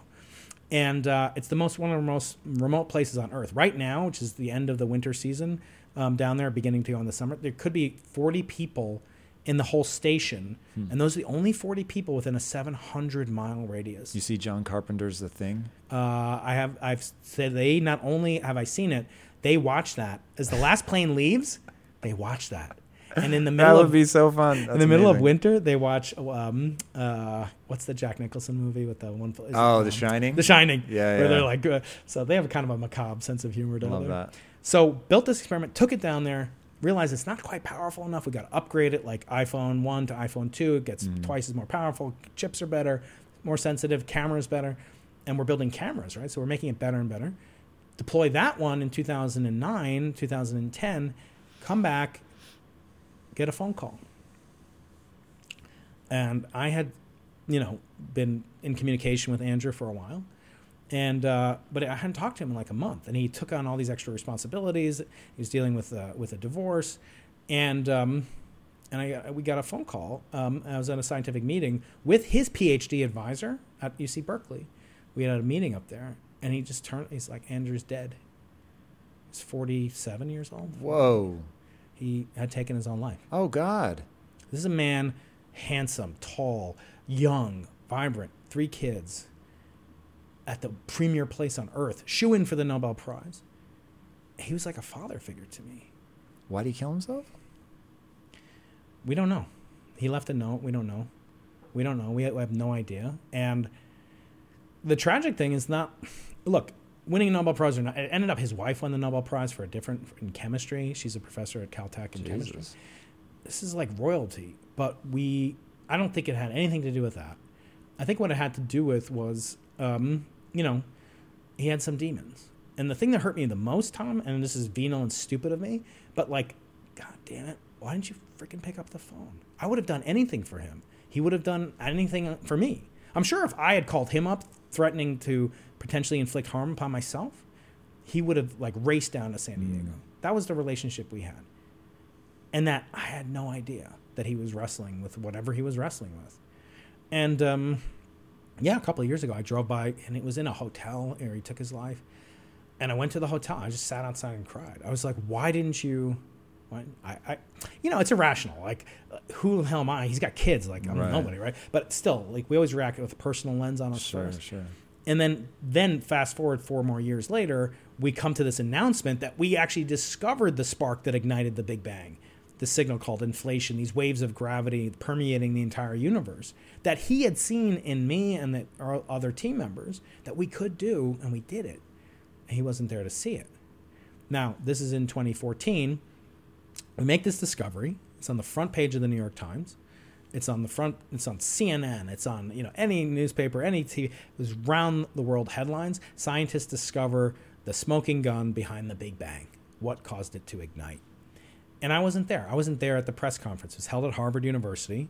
Because after Andrew died, he was my kind of protector. He was like my Don, and the other guys in the team, they wanted credit and they had done a tremendous amount of work and they didn't feel like I fit in, especially since I had kind of started another project with team members at UC Berkeley and become collaborators and friends as well. And they didn't want me at this press conference, and so I didn't get a ticket. And it turned out to be one of the best things that happened to me too. Again, like getting fired. See, that's the thing, Tom. I once did a Google search. You could do these Ngram searches and search on the popularity of a phrase. You can search on impact theory and see, and you'll see it'll be 0. And then all of a sudden, when did you start it? Like 2015, 2016. Yeah. It'll go like that. Search Pulitzer Prize, search Nobel Prize, search whatever you want. And in this context, I once did a search. I said, take the words, "It was the best thing that ever happened to me," and tell me what were the words that were just said the sentence before that sentence. It's always, I got fired, I lost my job, the forklift, somebody needed to use a forklift, I was the only one who could do it, right? And it seemed catastrophic, but that's where the magic lies in life. When you think it's going to be really bad, because that's the entropic flip. How did this become good, though? So we were eventually proven wrong. That we hadn't discovered it, that we weren't going to win a Nobel Prize, like everybody said, including the New York Times, including the Washington Post, everybody saying that we not only discovered the origin of our universe, but concomitant with that is something called the multiverse, which is a fascinating corollary to the theory of how our universe came to be. And it's not too dissimilar to the notion that, as you know, there's 7 other planets in our solar system since Pluto got demoted by Neil deGrasse Tyson and others. So there's only 7 other planets, but we know there's literally 100 billion suns, just like our sun, stars in our galaxy. There's not only that, there's 100 billion galaxies or more in the observable universe. So if there's many planets, if there's many people, if there's many solar systems, if there's many galaxies, why can't there be many universes? And that concept is called the multiverse, which literally says there could be an infinite number of other universes that exist in what's called the multiverse. And that was a direct corollary, a direct implication of the announcement that we made on this day in 2014.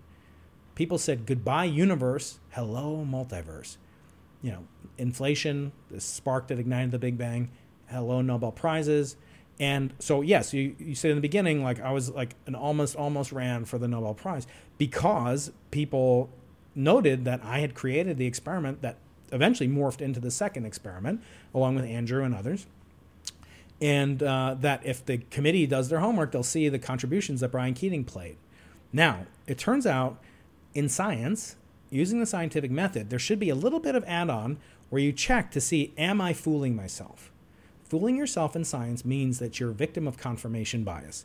You have a hypothesis, you're going to drill into it, nothing can dissuade you. No disconfirming evidence can prove you wrong. No confirming evidence will not be included in your list of things of proving why you're right.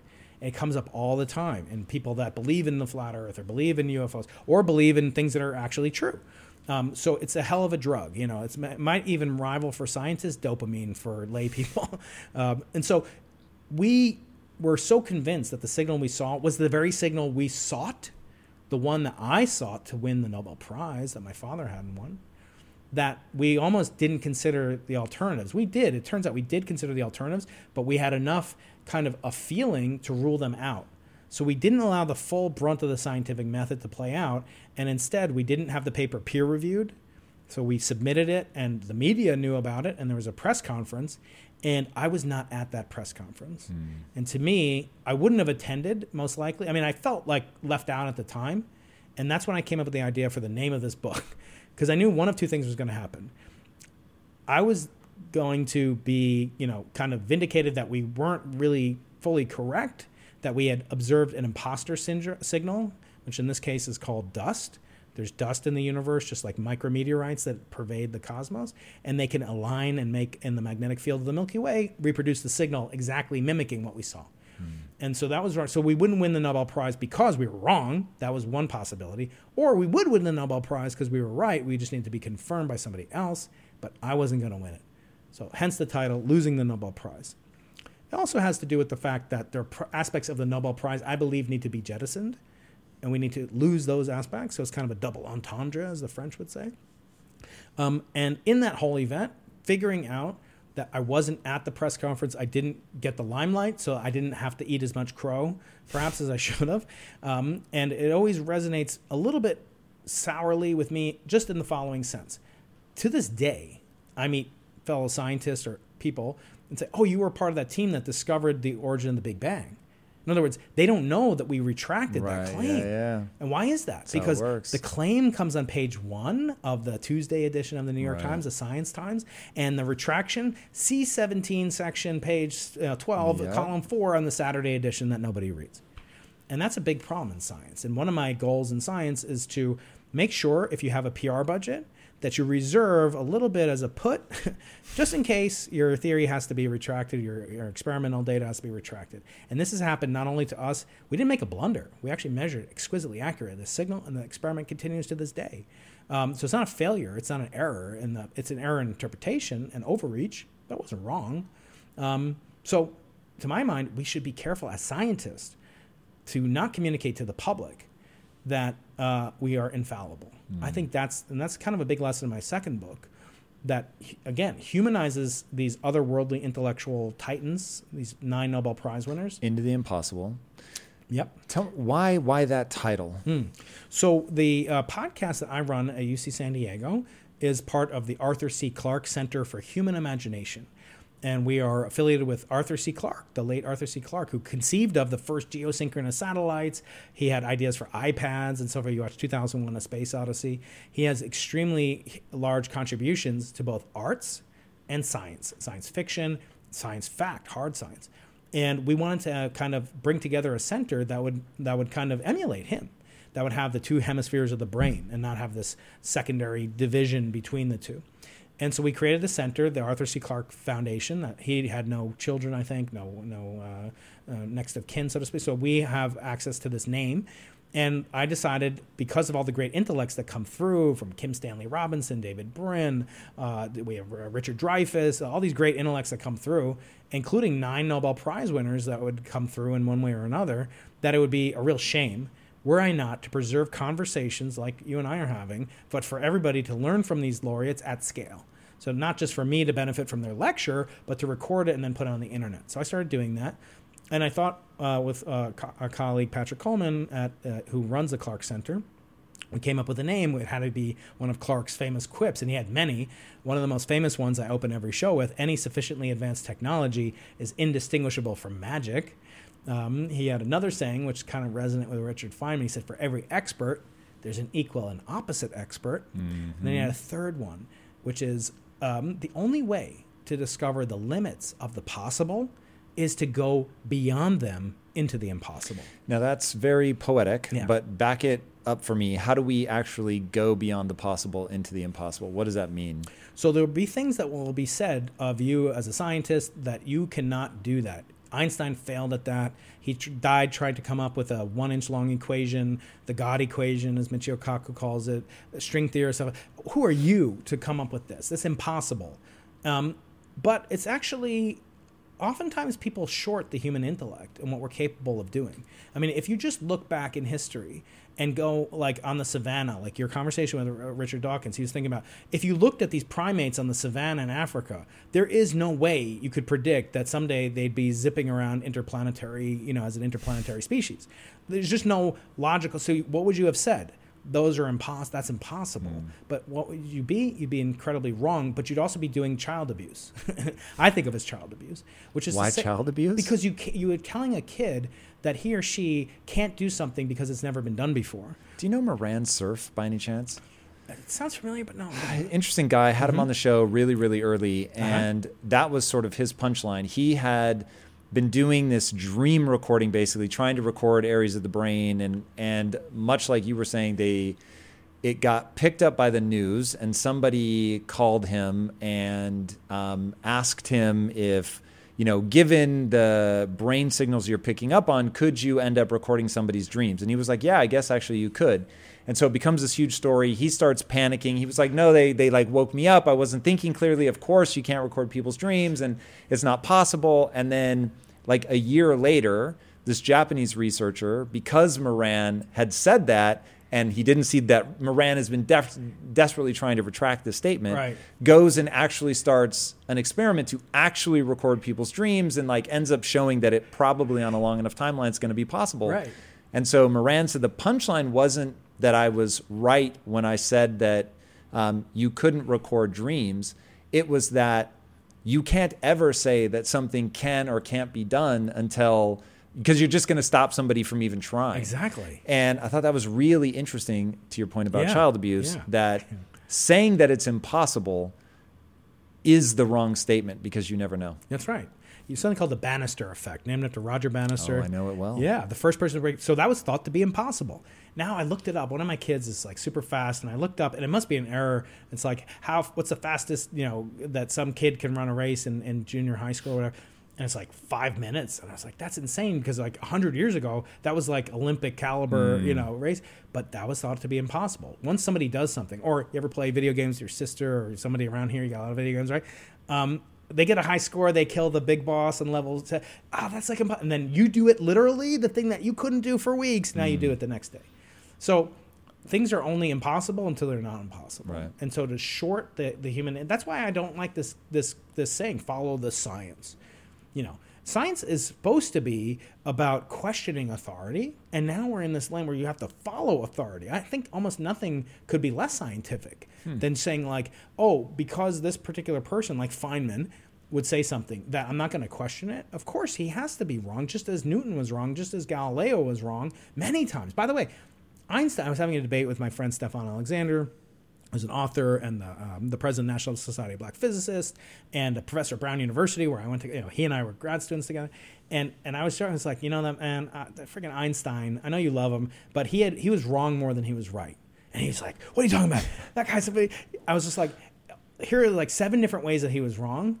And he was right when it counts. And he goes, yeah, but because of relativity, he gets a pass. And I was like, all right, I got to give it to you. And I always joke, like it's too bad he made those 7 mistakes, because otherwise he could have had a good career. He could have been known as somebody. But in reality, he's definitely wrong he was wrong about 7 major things. He's called his biggest blunder even. And if you think about that, if you teach kids that Einstein is an infallible, omnipotent genius, no kid, Einstein himself wouldn't have said, I am an Einstein. And so we shortchange the potentiality for young people to enter into science when we say that something is solved, everyone agrees, and there's no room for progress. So I think of that and the into the impossible kind of mantra as a way to inspire people to think about, it may be not possible, but you won't know until you really give it a true try. and give it all you can. Leave it all out there on the floor. And I think that that's the thing that only curiosity can sustain. That kind of a quest, multi-decade long quest, as it did for Einstein. Try and fail to come up with a theory of everything. But that's beautiful in a way. Look, I know you're not, I don't know, you're not super religious, maybe like, but look at the essence of like Moses, the founder of Judaism. Like the key lesson is he does not get into the promised land. We all have our promised lands. We all have things that we aspire to that we want to do, but he never stopped asking God, please let me in, even fly me over it. Like, let me see it from a mountain. And then we don't even know where he was buried. Because that great man, we don't want to have it as a place of worship because he was just a man. He wasn't a god himself. And I look at that and I say, like, the Nobel Prize for me became an idol. It became a promised land. Even if I get into it, like the characters, the real people, but I can think of them as characters, Into the Impossible, they have all won the Nobel Prize, but 7 out of the 9 tell me that they have the imposter syndrome in these interviews. And I'm like, what are you talking about? In fact, Barry Barish, who won the Nobel Prize for just a little thing of detecting 2 ginormous black holes colliding together near the speed of light 1 billion years ago in a galaxy we don't even know exists anymore. He discovered those with his teammates on the LIGO experiment, the Laser Interferometric Gravitational Wave Observatory.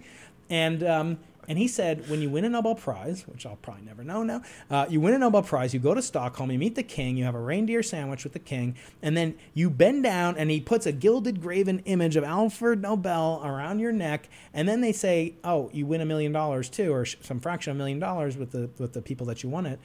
You have to sign this book. And the book has all the people that have ever won the Nobel Prize in physics. And he's a curious guy. So he opens it up. He turns, who won it last year, 2 years ago, 5 years ago? Oh, there's Feynman. There's Feynman. Wow. There's Marie Curie. There's Einstein. And he said, I'm not worthy. I'm an imposter. And I said, how do you feel that now after winning the Nobel Prize? He goes, I can't live up to what he did. I said, Barry, I have to tell you something. Albert Einstein had the imposter syndrome.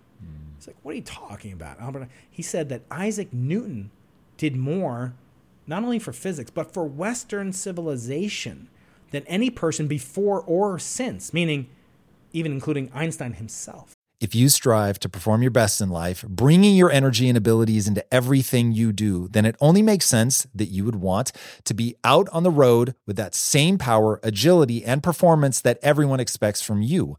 And there's no better option than the most desirable, advanced, and dynamically capable SUV yet, the 3rd generation Range Rover Sport. You guys know I love staying on the cutting edge with technology, and the Range Rover Sport's cabin features advanced technologies such as active noise cancellation and cabin air purification, a must, offering you and your family and friends new levels of comfort and refinement while traveling.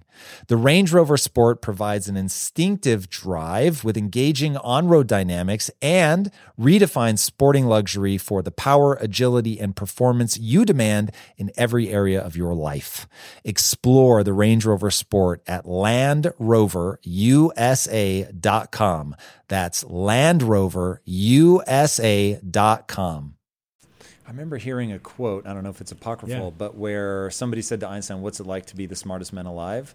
And he said, I don't know, you'll have to ask Nikola Tesla. It could be. I always found that interesting. To your point about the imposter syndrome, but there's also something more that you discount the thing that you're good at because it... like I'll take speaking. Yeah. So my wife decided to start speaking, and so when she did her only TED Talk thus far, but when she went to do a TED Talk, she had me like coaching her, and so I'm training her all this stuff. And for her, it was a magic trick. It was a sufficiently advanced technology, my understanding of speaking, that to her it seemed magical.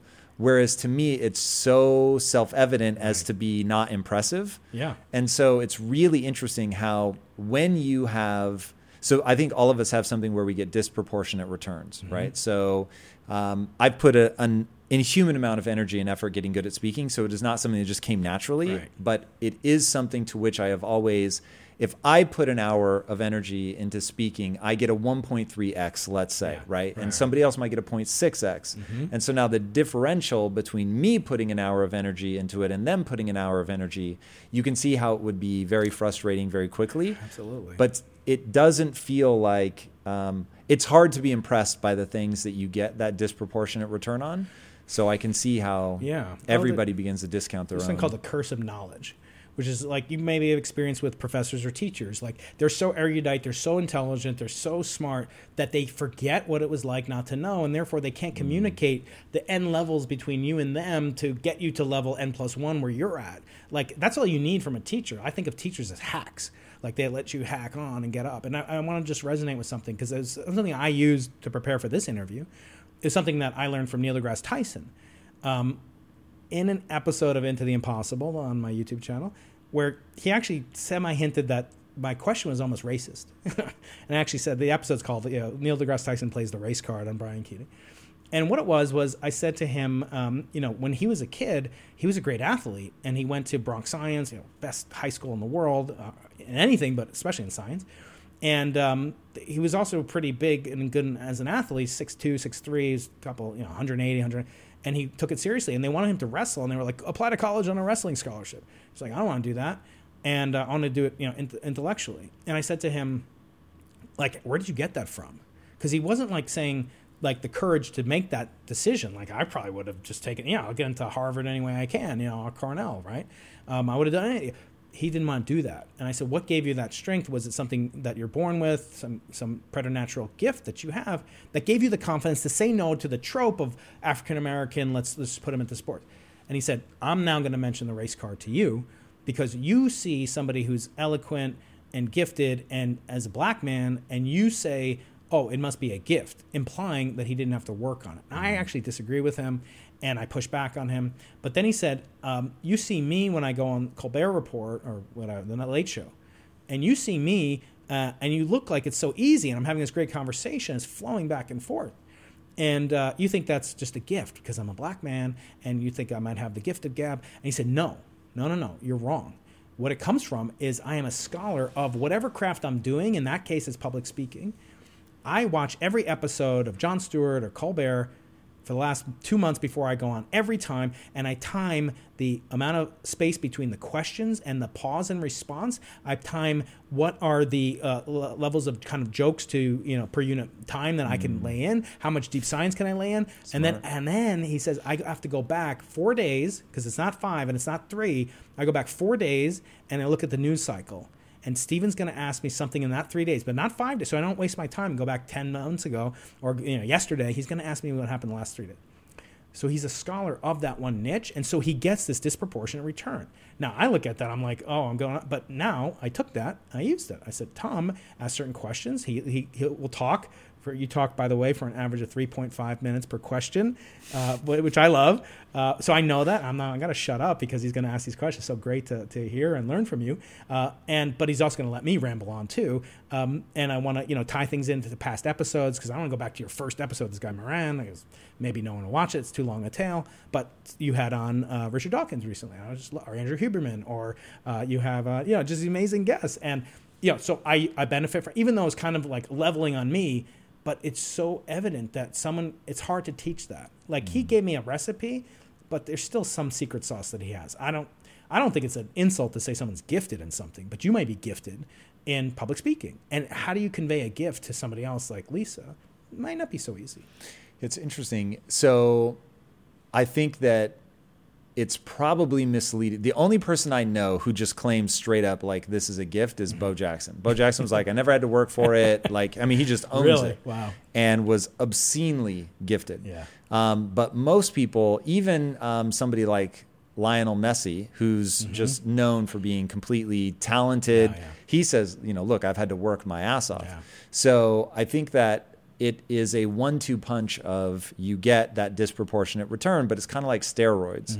You can take steroids and not add any muscle at all. You still have to go work your face off in the gym. So I think it is that double thing. And it is a little like if somebody were to say, well, it's easy for you, Tom, because you're naturally gifted at speaking. It's like, no, I get a disproportionate return, but I've had to put an insane, like starting at age 12 or 13, I started practicing in front of the mirror, modulating my voice, looking at my facial expressions, practicing. At the time, I thought I was going to be a stand-up comic.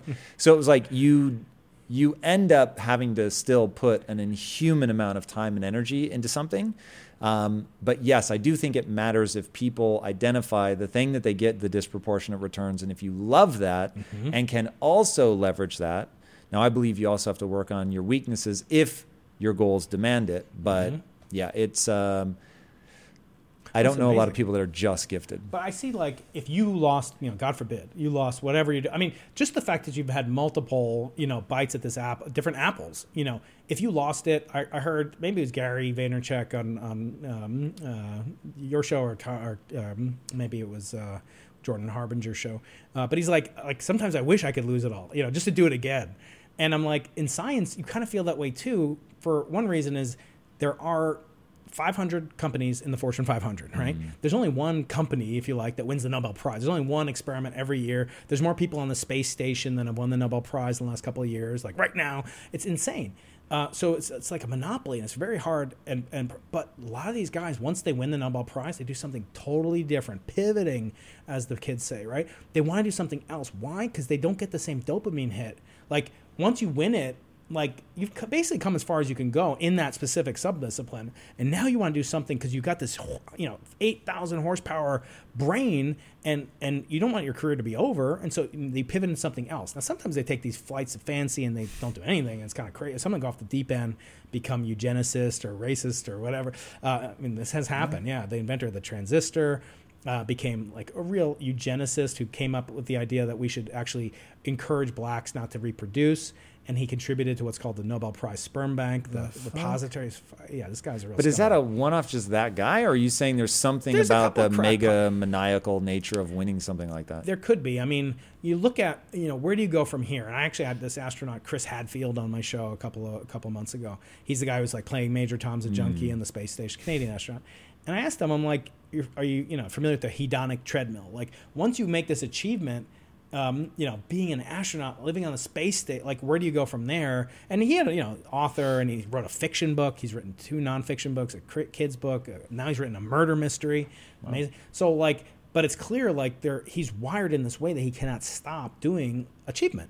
And a lot of these people in this book are like that too. And sometimes they think that because they've won it, now everyone should listen to them and really pay heed to some of their loony notions. The co-discoverer of the double helix, James Watson, said really negative things about women and minorities, and yet he still has his Nobel Prize. The one award that never gets retracted. Harvey Weinstein had his membership in the Academy Awards, whatever, retracted, rescinded. Many prizes have been taken away. Not the Nobel Prize. They never take it away. And why? Maybe because it's the most prestigious idol on earth.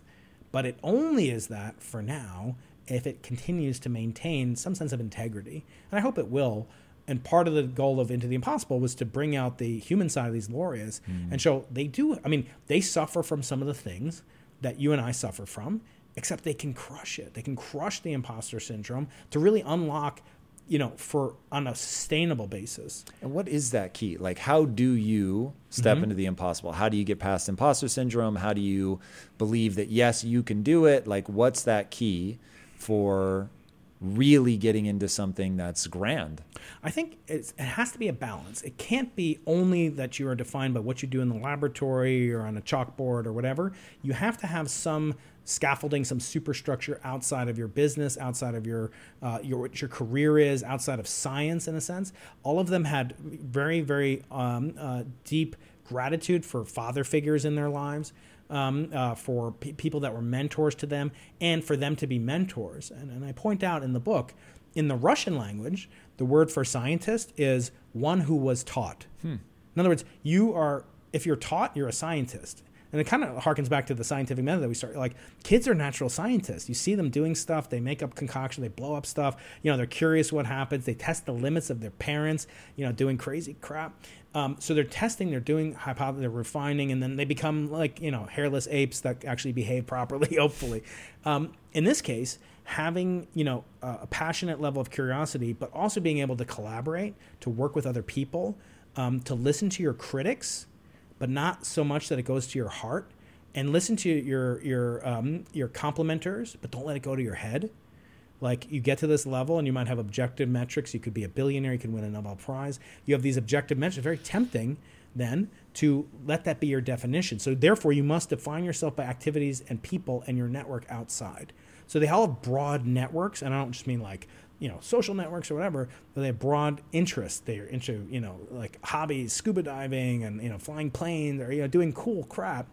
And it keeps them diverse and thinking about stuff from art, music, archaeology, things like that. To me, that's kind of the notion that speaks to me, that you can't just only do what you do. You must also have something that you're doing it for. There's a scientist, Robert Wilson, who said something when he was asked about why should we build these particle accelerators that cost billions of dollars? Shouldn't we use that to build up, the military and keep this as during the Cold War? And he's like, well, the military is great because it defends the country. But when we do science like this, it makes the country worth defending. And I think doing what one of my laureates in the book said, Sheldon Glashow, who's the inspiration for young Sheldon on Big Bang Theory, he said there's a power in useless ideas. And it's kind of like you talked about once, like the blank space on your calendar. Like, you should have blank space on your calendar because it's in those interstices that creativity comes out. And it's no secret, part of that's why you get ideas in the shower and you're thinking about stuff all the time. You need that blank space. And sometimes those hobbies, that's blank space from thinking about grand unified field theories. And you need that in order to then pour that energy into these things. That's not going to make a faster internet connection. It's not going to build a more efficient, solar panel, or it's useless in that way. But sometimes we think of science in the wrong way.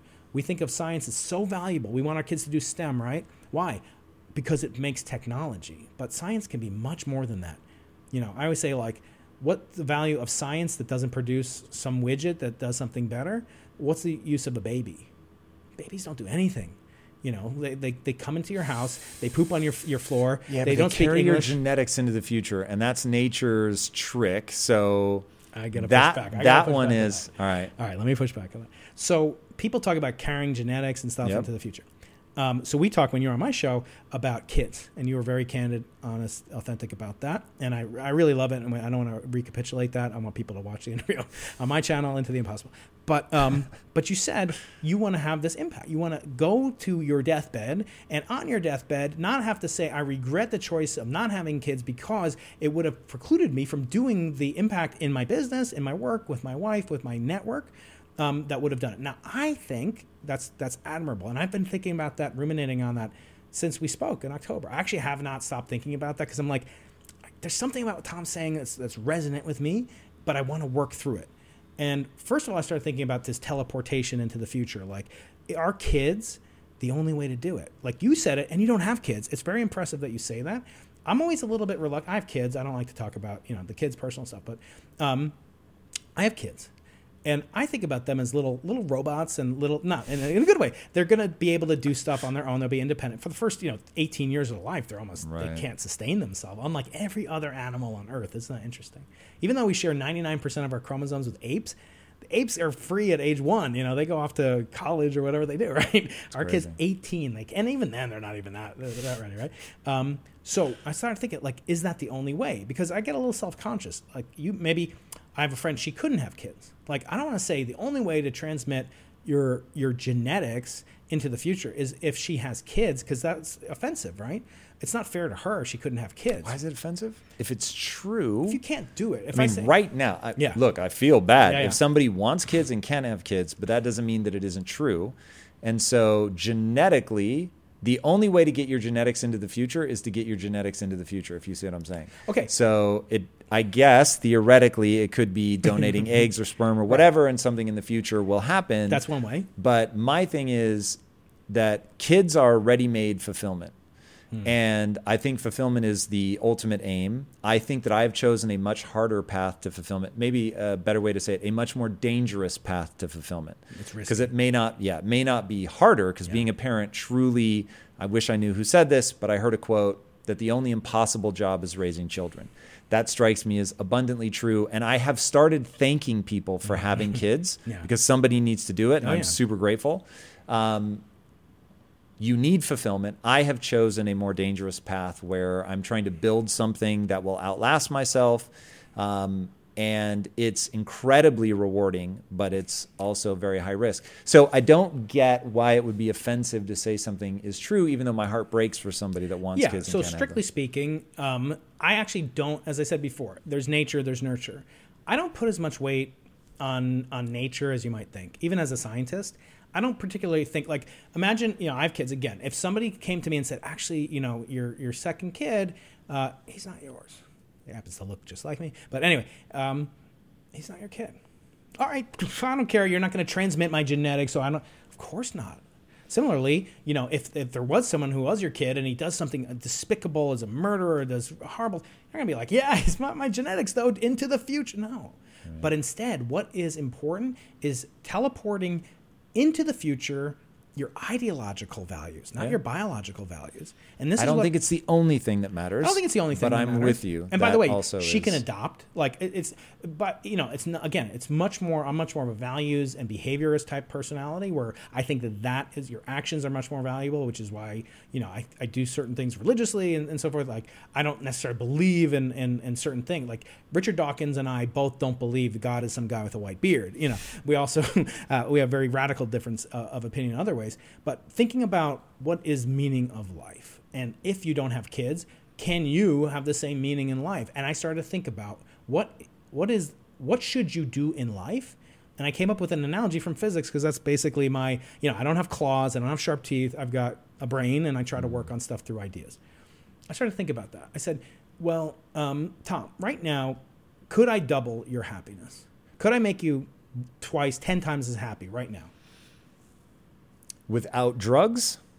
I don't think drugs would make you happy for more than... Ooh, I think they make you much less happy. Now we have to define happiness. So because I think of happiness as something so transitory, yes, I think you probably could. If you put me on MDMA, I think for the next couple of hours, I would be 10 times happier, especially if you let me be around my wife.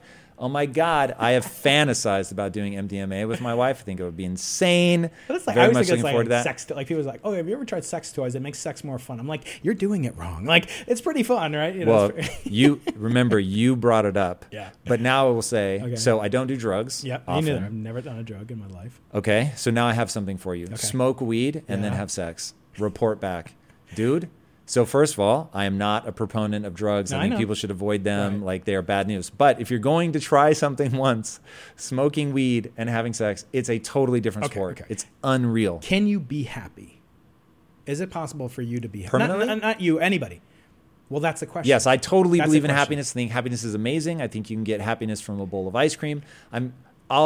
This is not universally defined, but I have found that using happiness as the word to describe very momentary, very transient happiness is very useful. And there are many things that give me momentary happiness. Then there is joy, which is a deeper, more resilient form of happiness, which has to do with like contributing to other people and doing things where you feel like well-being. You're progressing and elevating other people. And then there's the ultimate one for me, which is fulfillment, which is a positive state of mind without being sort of that questy, dopamine-y kind of thing that we think of with like ice cream or sex happiness.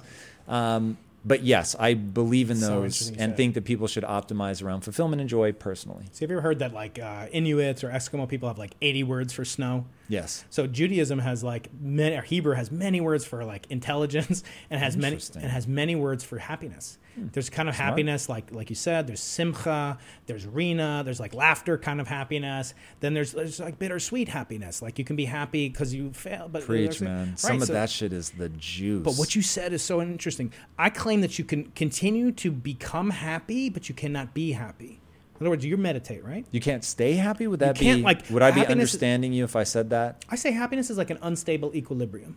It's something that which small perturbations around where you are can make you only less happy or more happy. In other words, you can meditate, right? You meditate. Yep. So when you're meditating, like you don't win meditating, right? But you get to a place of more and more equanimity and then it ends, right? But imagine like if you could continue meditating, whatever that means, like the kind of, it's not dopamine, it's some deep sense of equanimity. equanimity where you're just like It's well-being. literally a different brainwave state. It's a different brain, and it is in parallel to drugs. So that's the only type of drug I do is and good dopamine drug. and eating, whatever. But so in other words, you can progress, and it might be this jagged kind of. You're climbing this mountain, you're getting to the top, but then you get a phone call, and Mary Mods, has been hacked, and like in other words, my point is that it would be very Thanks hard. for bringing up Mary Mods, by the way. Yes, of That's course. nice. That's Yeah. nice. I did not ask for that. I just want the record to. But imagine I reflect, said to you, Mary Mods doubled. Like, Yep. would you be twice as happy? I'd be happy. What if That'd I bought be you dope. 2 houses?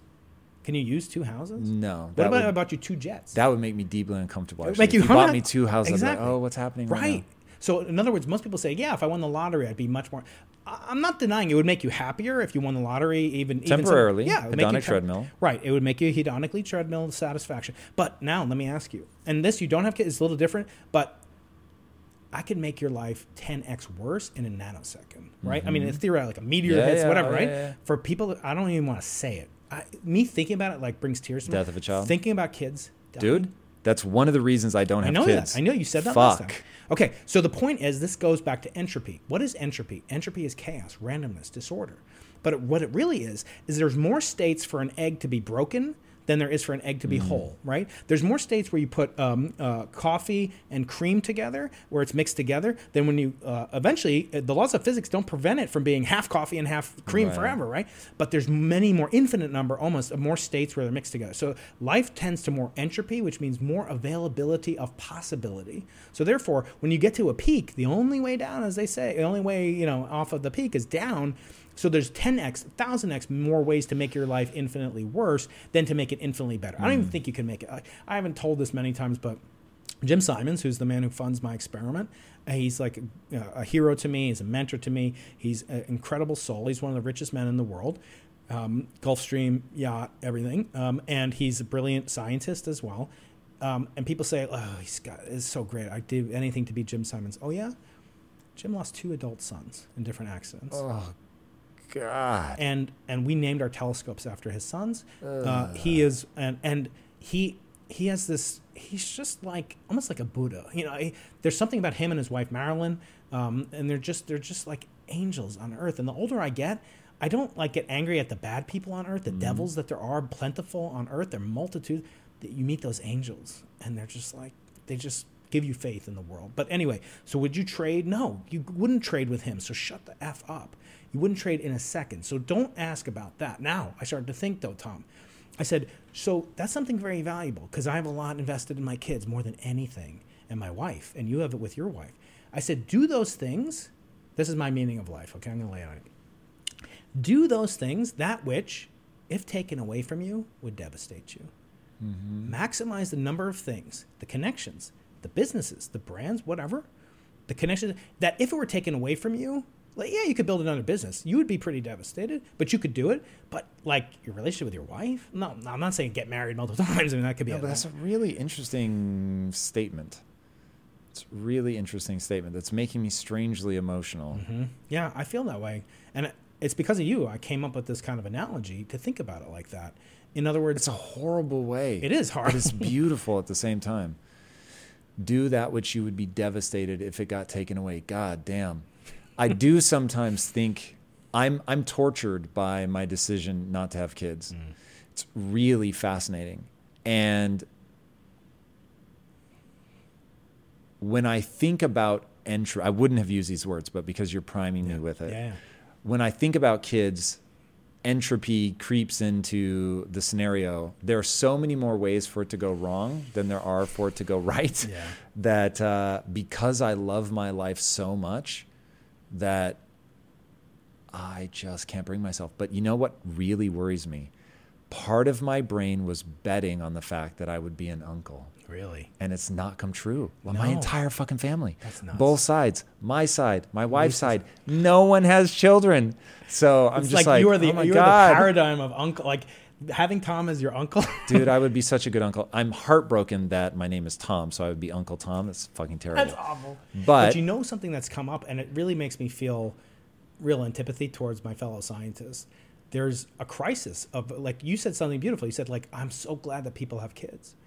Like, and I know that's genuine. there are people that think of kids as like a plague. You may know this, that there's this whole movement of not reproducing kids, women especially. That's so cynical. It's incredibly jaded. And I think that's one of the worst qualities. You see it in a kid. And by the way, like I look at you, Tom, and I see this potential, this JT11 engine that's F-18 Super Hornet quality. Planes. Okay. So I don't know if I'm being complimented right now. The JT11 engine has 18,000 pounds of thrust. It's used on an F-18 Strike Hornet. And, putting it out there, and I'm like, Tom, there are kids out there. I have kids. I think about adopting kids. When I hear about the guy, Dave Thomas, he founded Wendy's. He was adopted. And because he was adopted out of foster care, he was able to change the lives of millions of people because he became a billionaire. He was able to not only have foster kids, but to have foster care siblings. It's wrenching. Like if I didn't have my brother, I was adopted by my stepfather. If he went to a different, he went to live on, I don't know where I'd be, Tom. And I think about that with I sometimes think about adoption. My wife wants to kill me when I think because it's much below, and I don't want it to be it's like getting a pup. No, it's the hardest thing, but it's also when you get that, when you have that sense, and it's not, by the way, the beginning years are pretty gnarly, frustrating, and the first time they hold your hand when they come out of the mother, that's awesome. That is unlike that's like making contact with a species on another planet times 1 billion, and their whole hand, Tom, fills up one knuckle. Oh, it's bananas. And you're the first human being they've ever touched. Now, for the next 6 months, they're barfing, peeing, puking. Yeah. They don't speak English. They're crapping on the floor, and the father can almost do nothing, right? But when you're influencing people, connecting people, that's the only form of time travel and teleportation. And people are so freaking greedy. People want to teleport and bring their body with them, and you can't do that. You can't go into the future, as far as we know right now. You can't go into the past, but you can take your values into the future. So I think you are doing that. Here's something interesting, and I'm literally forgetting that there are people watching this, and I'm just going into shit that's fascinating. But nature plays games that are incredibly subtle, and I don't think we fully, maybe it is only the poets among us that can fully articulate it. But I know because I'm a human, and so I've been on both sides of this equation, because I have a brain like everybody else, I can predict this, and because I big brothered for so long, I know what it means to look at an external instantiation of this thing that you love, and you mentioned earlier those feelings of it's a happiness, but it's tinged with something bittersweet. Yeah. And for me, those might be my favorite emotions, that melancholy, the knowing that they won't be young forever, and that, they go beyond you into the world in a way that is joyful and sad all at the same time. And so vulnerable. And fucking just terrifying. It is... That's a gift. The fact that it is sad and joyful, just I've had a very good life. So let me say I'm coming from the perspective of somebody who, despite it not being perfect, loving parents and all that. Pretty blessed. It's just a wild ride that we're on, that you ultimately lose everything, and yet while it's here, it's fucking beautiful, and you can make of it what you will. And I don't know, there's something about the ride, as it were. And I'm not, because I am not a poet, I'm not able to capture this subtle thing that nature does. When you were describing the baby's hand, wrapping around yours, that didn't need to be a poetic moment, but nature has made it so that it is. Yeah. And that people are just flummoxed by that moment. And there's nothing wrong with it. There's nothing wrong with it. We told in society to take care of yourself and go for yourself and do for... But we're almost told that it's selfish to do things, like for global warming. there's a mathematician, and he put out like one of the best things. Like, he listed all the things you can do to reduce your carbon footprint. Don't eat meat. Fine. Like, I could cut down a number, of burgers I eat. I could probably do that for health reasons too. And like many things, just double-edged sword, reducing climate change impacts of greenhouse gases probably helps with asthma and helps with, other, childhood mortality. So we went through this whole list of things. Don't eat meat, don't travel on airplanes, don't do this, don't have a car, live in a city. And all these were reduced by like 10 metric tons per year per family. And the last one was 9,000 tons. Consider a smaller family. I was like, fuck you. How dare you tell me that? Again, it's the same thing. It's like, oh yeah, what if Einstein's parents did the same thing? What if back then, by the way, in the 1800s and 1900s, they had their own versions of like climate change, or like, what the number one problem was on Wall Street in 1909 or something like that? Way before the Depression, there was too much horse crap. And let me say something to this. Mm-hmm. What if it's true? And so my thing is like, one, I think there are second and third order and fifth order and sixth order consequences that people are not thinking about when they talk about reducing the population. Yeah. I know shit about this. I want to be very clear. I am not an expert. I have no fucking idea what people should do. Truly, truly. So this is merely me saying there might be a way to think through this that's more useful than another way. One, I want that person to be able to say what they think is true. Yeah. Now, it might not be the right answer, but I want to make sure that people can throw it out and that we can look at it. Yeah. So, for instance, that we can actually find the truth. But the thing that freaks me out right now, you said something earlier that really resonated with me, which is I loved the phrase follow the science until you just said, but wait a second, the whole point about science is to recognize these people are almost certainly wrong in some way. And to be scientific is to challenge it all and say, hey, there might be a better truth here. And that's actually what I love. Yeah. So I just want to make sure that we don't lose sight of that. That feels like something that we have a real tenuous grasp on right now, that people, they are convinced that they know what is right. And they're so convinced that they're prepared to make that like a blanket statement, do what I think. Like even in this company, I am utterly convinced that I don't know enough for people to just do what I say. And so I go way the fuck out of my way to make sure everyone in the company feels very comfortable challenging my ideas. That's right. Because I don't think I'm smart enough to come to the right answer all the time by myself. There's only one thing where I feel that people should literally just listen to me and do exactly what I say, and that's Los Angeles house design. Because I don't feel like people are doing a good enough job of that. I'm kidding. People should be able to do whatever they want. Parking. But yeah, that to me, like that level, when people have that kind of certainty, that scares me. It's very dangerous. You see it in lots of different aspects. People go into military things, but let me just take that. So I think it's important. What you're talking about goes by the name of epistemic humility. That you don't know the right answer, but the epistemology is you want to find the right answer. You want to search for what is quote unquote true, and you should do so with love. You should have a debate, and you should have the red team approach with the same common goal. That's the second time you brought it up. You have to say what it is. The red team is an approach usually associated with the military, where you've got different red team and blue team, just opposing sides. You're asking people to argue from the other side. Fight it out, man. Just like even if they believe blue side, right? You pick your smartest people, you put them on red team, and you say, "Fucking go after the conventional." Here's an example: a jury system. So people talk about diversity. Oh, we should have diversity. Let's sprinkle some diversity dust on. No, it's actually true. The more diverse a jury is, the more likely they are to come to a correct decision. It's not just bullshit. And a lot of my friends on the right or whatever, diversity is BS. No, actually, it's been proven. More diverse the jury is, the more accurate the judgment. And isn't that what we want in our jurisprudence system? Of course we do, right? So you should take that, but that is kind of an adversarial notion. A jury shouldn't just be unanimous. Actually, in the past, in the Sanhedrin, which was the highest court in Judaism, that was the only court responsible for killing somebody for adultery or whatever. If the judges, 70 judges, if they came to a unanimous decision that this person should be killed, they would then vacate the decision. The person would go free. Because the presupposition was there has to be one member who doesn't, toe the line and has to have someone advocating for it. And this is 2,500 years ago. It's pretty advanced. Anyway, the red team is that. It's have the best on both sides, fight it out for a common goal. Like, you ever hear a presidential debate, 2020 presidential debate? Oh, I was going to vote for Biden, but, Trump had such a good debate. No, it never happened. Nobody changes minds. Why? Because they're not debating for love. They're debating to win. The great thing about science, Tom, is you never win science. There's no such thing as winning science. You might win a Nobel Prize or win tenure or get into a good school, but you're not winning science because it's an infinite game. It cannot be won. That's what's so magical about it.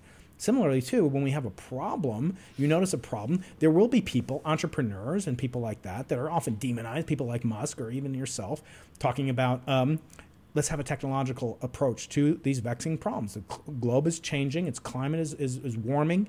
Does that mean it will continue infinitely? Absolutely not. There's only so much carbon on Earth, right? There's only so much way that we can convert to carbon dioxide. The planet, by the way, is going to be just freaking fine without us if we disappear. And I hope with God that we won't. But, I always think about this in the context of alien life. Like, if I told you, if tomorrow I say my name, Shelley Wright's a wonderful, brilliant professor at UC San Diego. She's looking for technological signatures of extraterrestrial intelligence. If I told you she just found some, not extraterrestrial intelligence, but she found unequivocal evidence for amoebic life on planet, Procyon b. How would you react, and how would the world react to a discovery, unequivocal, positive evidence aliens exist, but they're microbes for now? How would you react, and how would the world react? I would be so stoked. Okay, why? That's so much more interesting to me. So when we were talking about looking up at the moon with a telescope, and you said, there's order in the world, and I thought, whoa, that's really interesting. That's not at all what I find interesting about it. Right. What I find interesting is it triggers the same thing in me that science fiction triggers. It's just expansive. It's so interesting to think about that little amoeba on, some other planet. And then it makes me think, what else is there? And then I end up at Star Wars, and I'm just like, this is so cool. And so, yeah, to me, anything that makes my mind feel like it's expanding, I find that intoxicating. I think it's brilliant. How would the world react? How would it change? I think it'll be a mixed bag. Some people are going to freak out. Anybody that has sort of a traditional religious bent where we're the only ones, I think it might be a little hard to swallow. But I also feel like, I don't know, we're living through a time where it's just sort of become so pervasive in the culture that there's probably life out there, that aliens are probably visiting us. I mean, it's like that's become such a popular notion that I don't think people now are just debating whether they've actually already landed and the government is covering it up. Right, yeah. It doesn't seem as big of a thing. So I think people would just sort of go on with their day. And some people say and connect us with the cosmos and make us feel this harmony throughout the universe. And I say, you know what, Tom? I have good news for you. You can take this cup, take it about 15 miles to the west, go out there, Pacific Ocean, scoop it up, and you'll find more amoebas there than there are stars in the Milky Way galaxy. That's crazy. Okay, so you pick it up. Now, does that change your notion of where we fit in the cosmos? Maybe it changes it slightly, until you think, what are we doing to the ocean? What are we doing to dumping and awful economic? And I'm an economic positivist. I'm a technological optimist. I want to keep growing and improving as a scientist. Feynman once said that no scientist does not wish to live forever, because he or she wants to see these cool scientific discoveries. Most people, I ask my mom, she's not saying, no, I've lived a long life. When I'm time to go, I'm going to go. But she's not. So when I think about that, then I think about, well, let's forget about amoebas for a second. What if I told you there's this there are these people, they're called Cambodians, and they live there, and and they're infinitely complex. I believe they're created in the image of God, infinite superior to any other creation on earth. And guess what? About 6 million of them were slaughtered by their own government just in the last 50 years, my lifetime. You'd be like, how could that possibly happen? When we're thinking about we're going to cherish, this microbe that we find on the planet Procyon b. And I just think, like, everything about humanity, like, I want to turn it inwards. I care more about the planet than, I could imagine caring about. On the other hand, I also don't want to deny, as you said, in reference to something we earlier said, when you say follow the science or whatever, you say listen to the experts, you're implicitly, tacitly saying you can't do better. Like, we're not going to find a solution to this vexing problem. I think we are.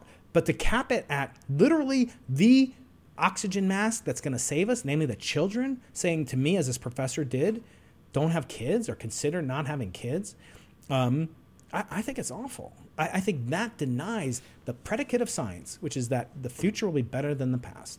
And we all see it. We all live better than the richest kings and queens of Europe 80 years ago, not like 1,000. It's amazing. And that's a large part thanks to technology, and that's a large part thanks to science. So for me, I'm not as worried about that, and I don't want to stem cut the seed corn and throw it away, which could be the children that we won't have. I think you want to sacrifice, fine, don't eat meat, don't go to conferences in your jet, whatever, don't do that, fine.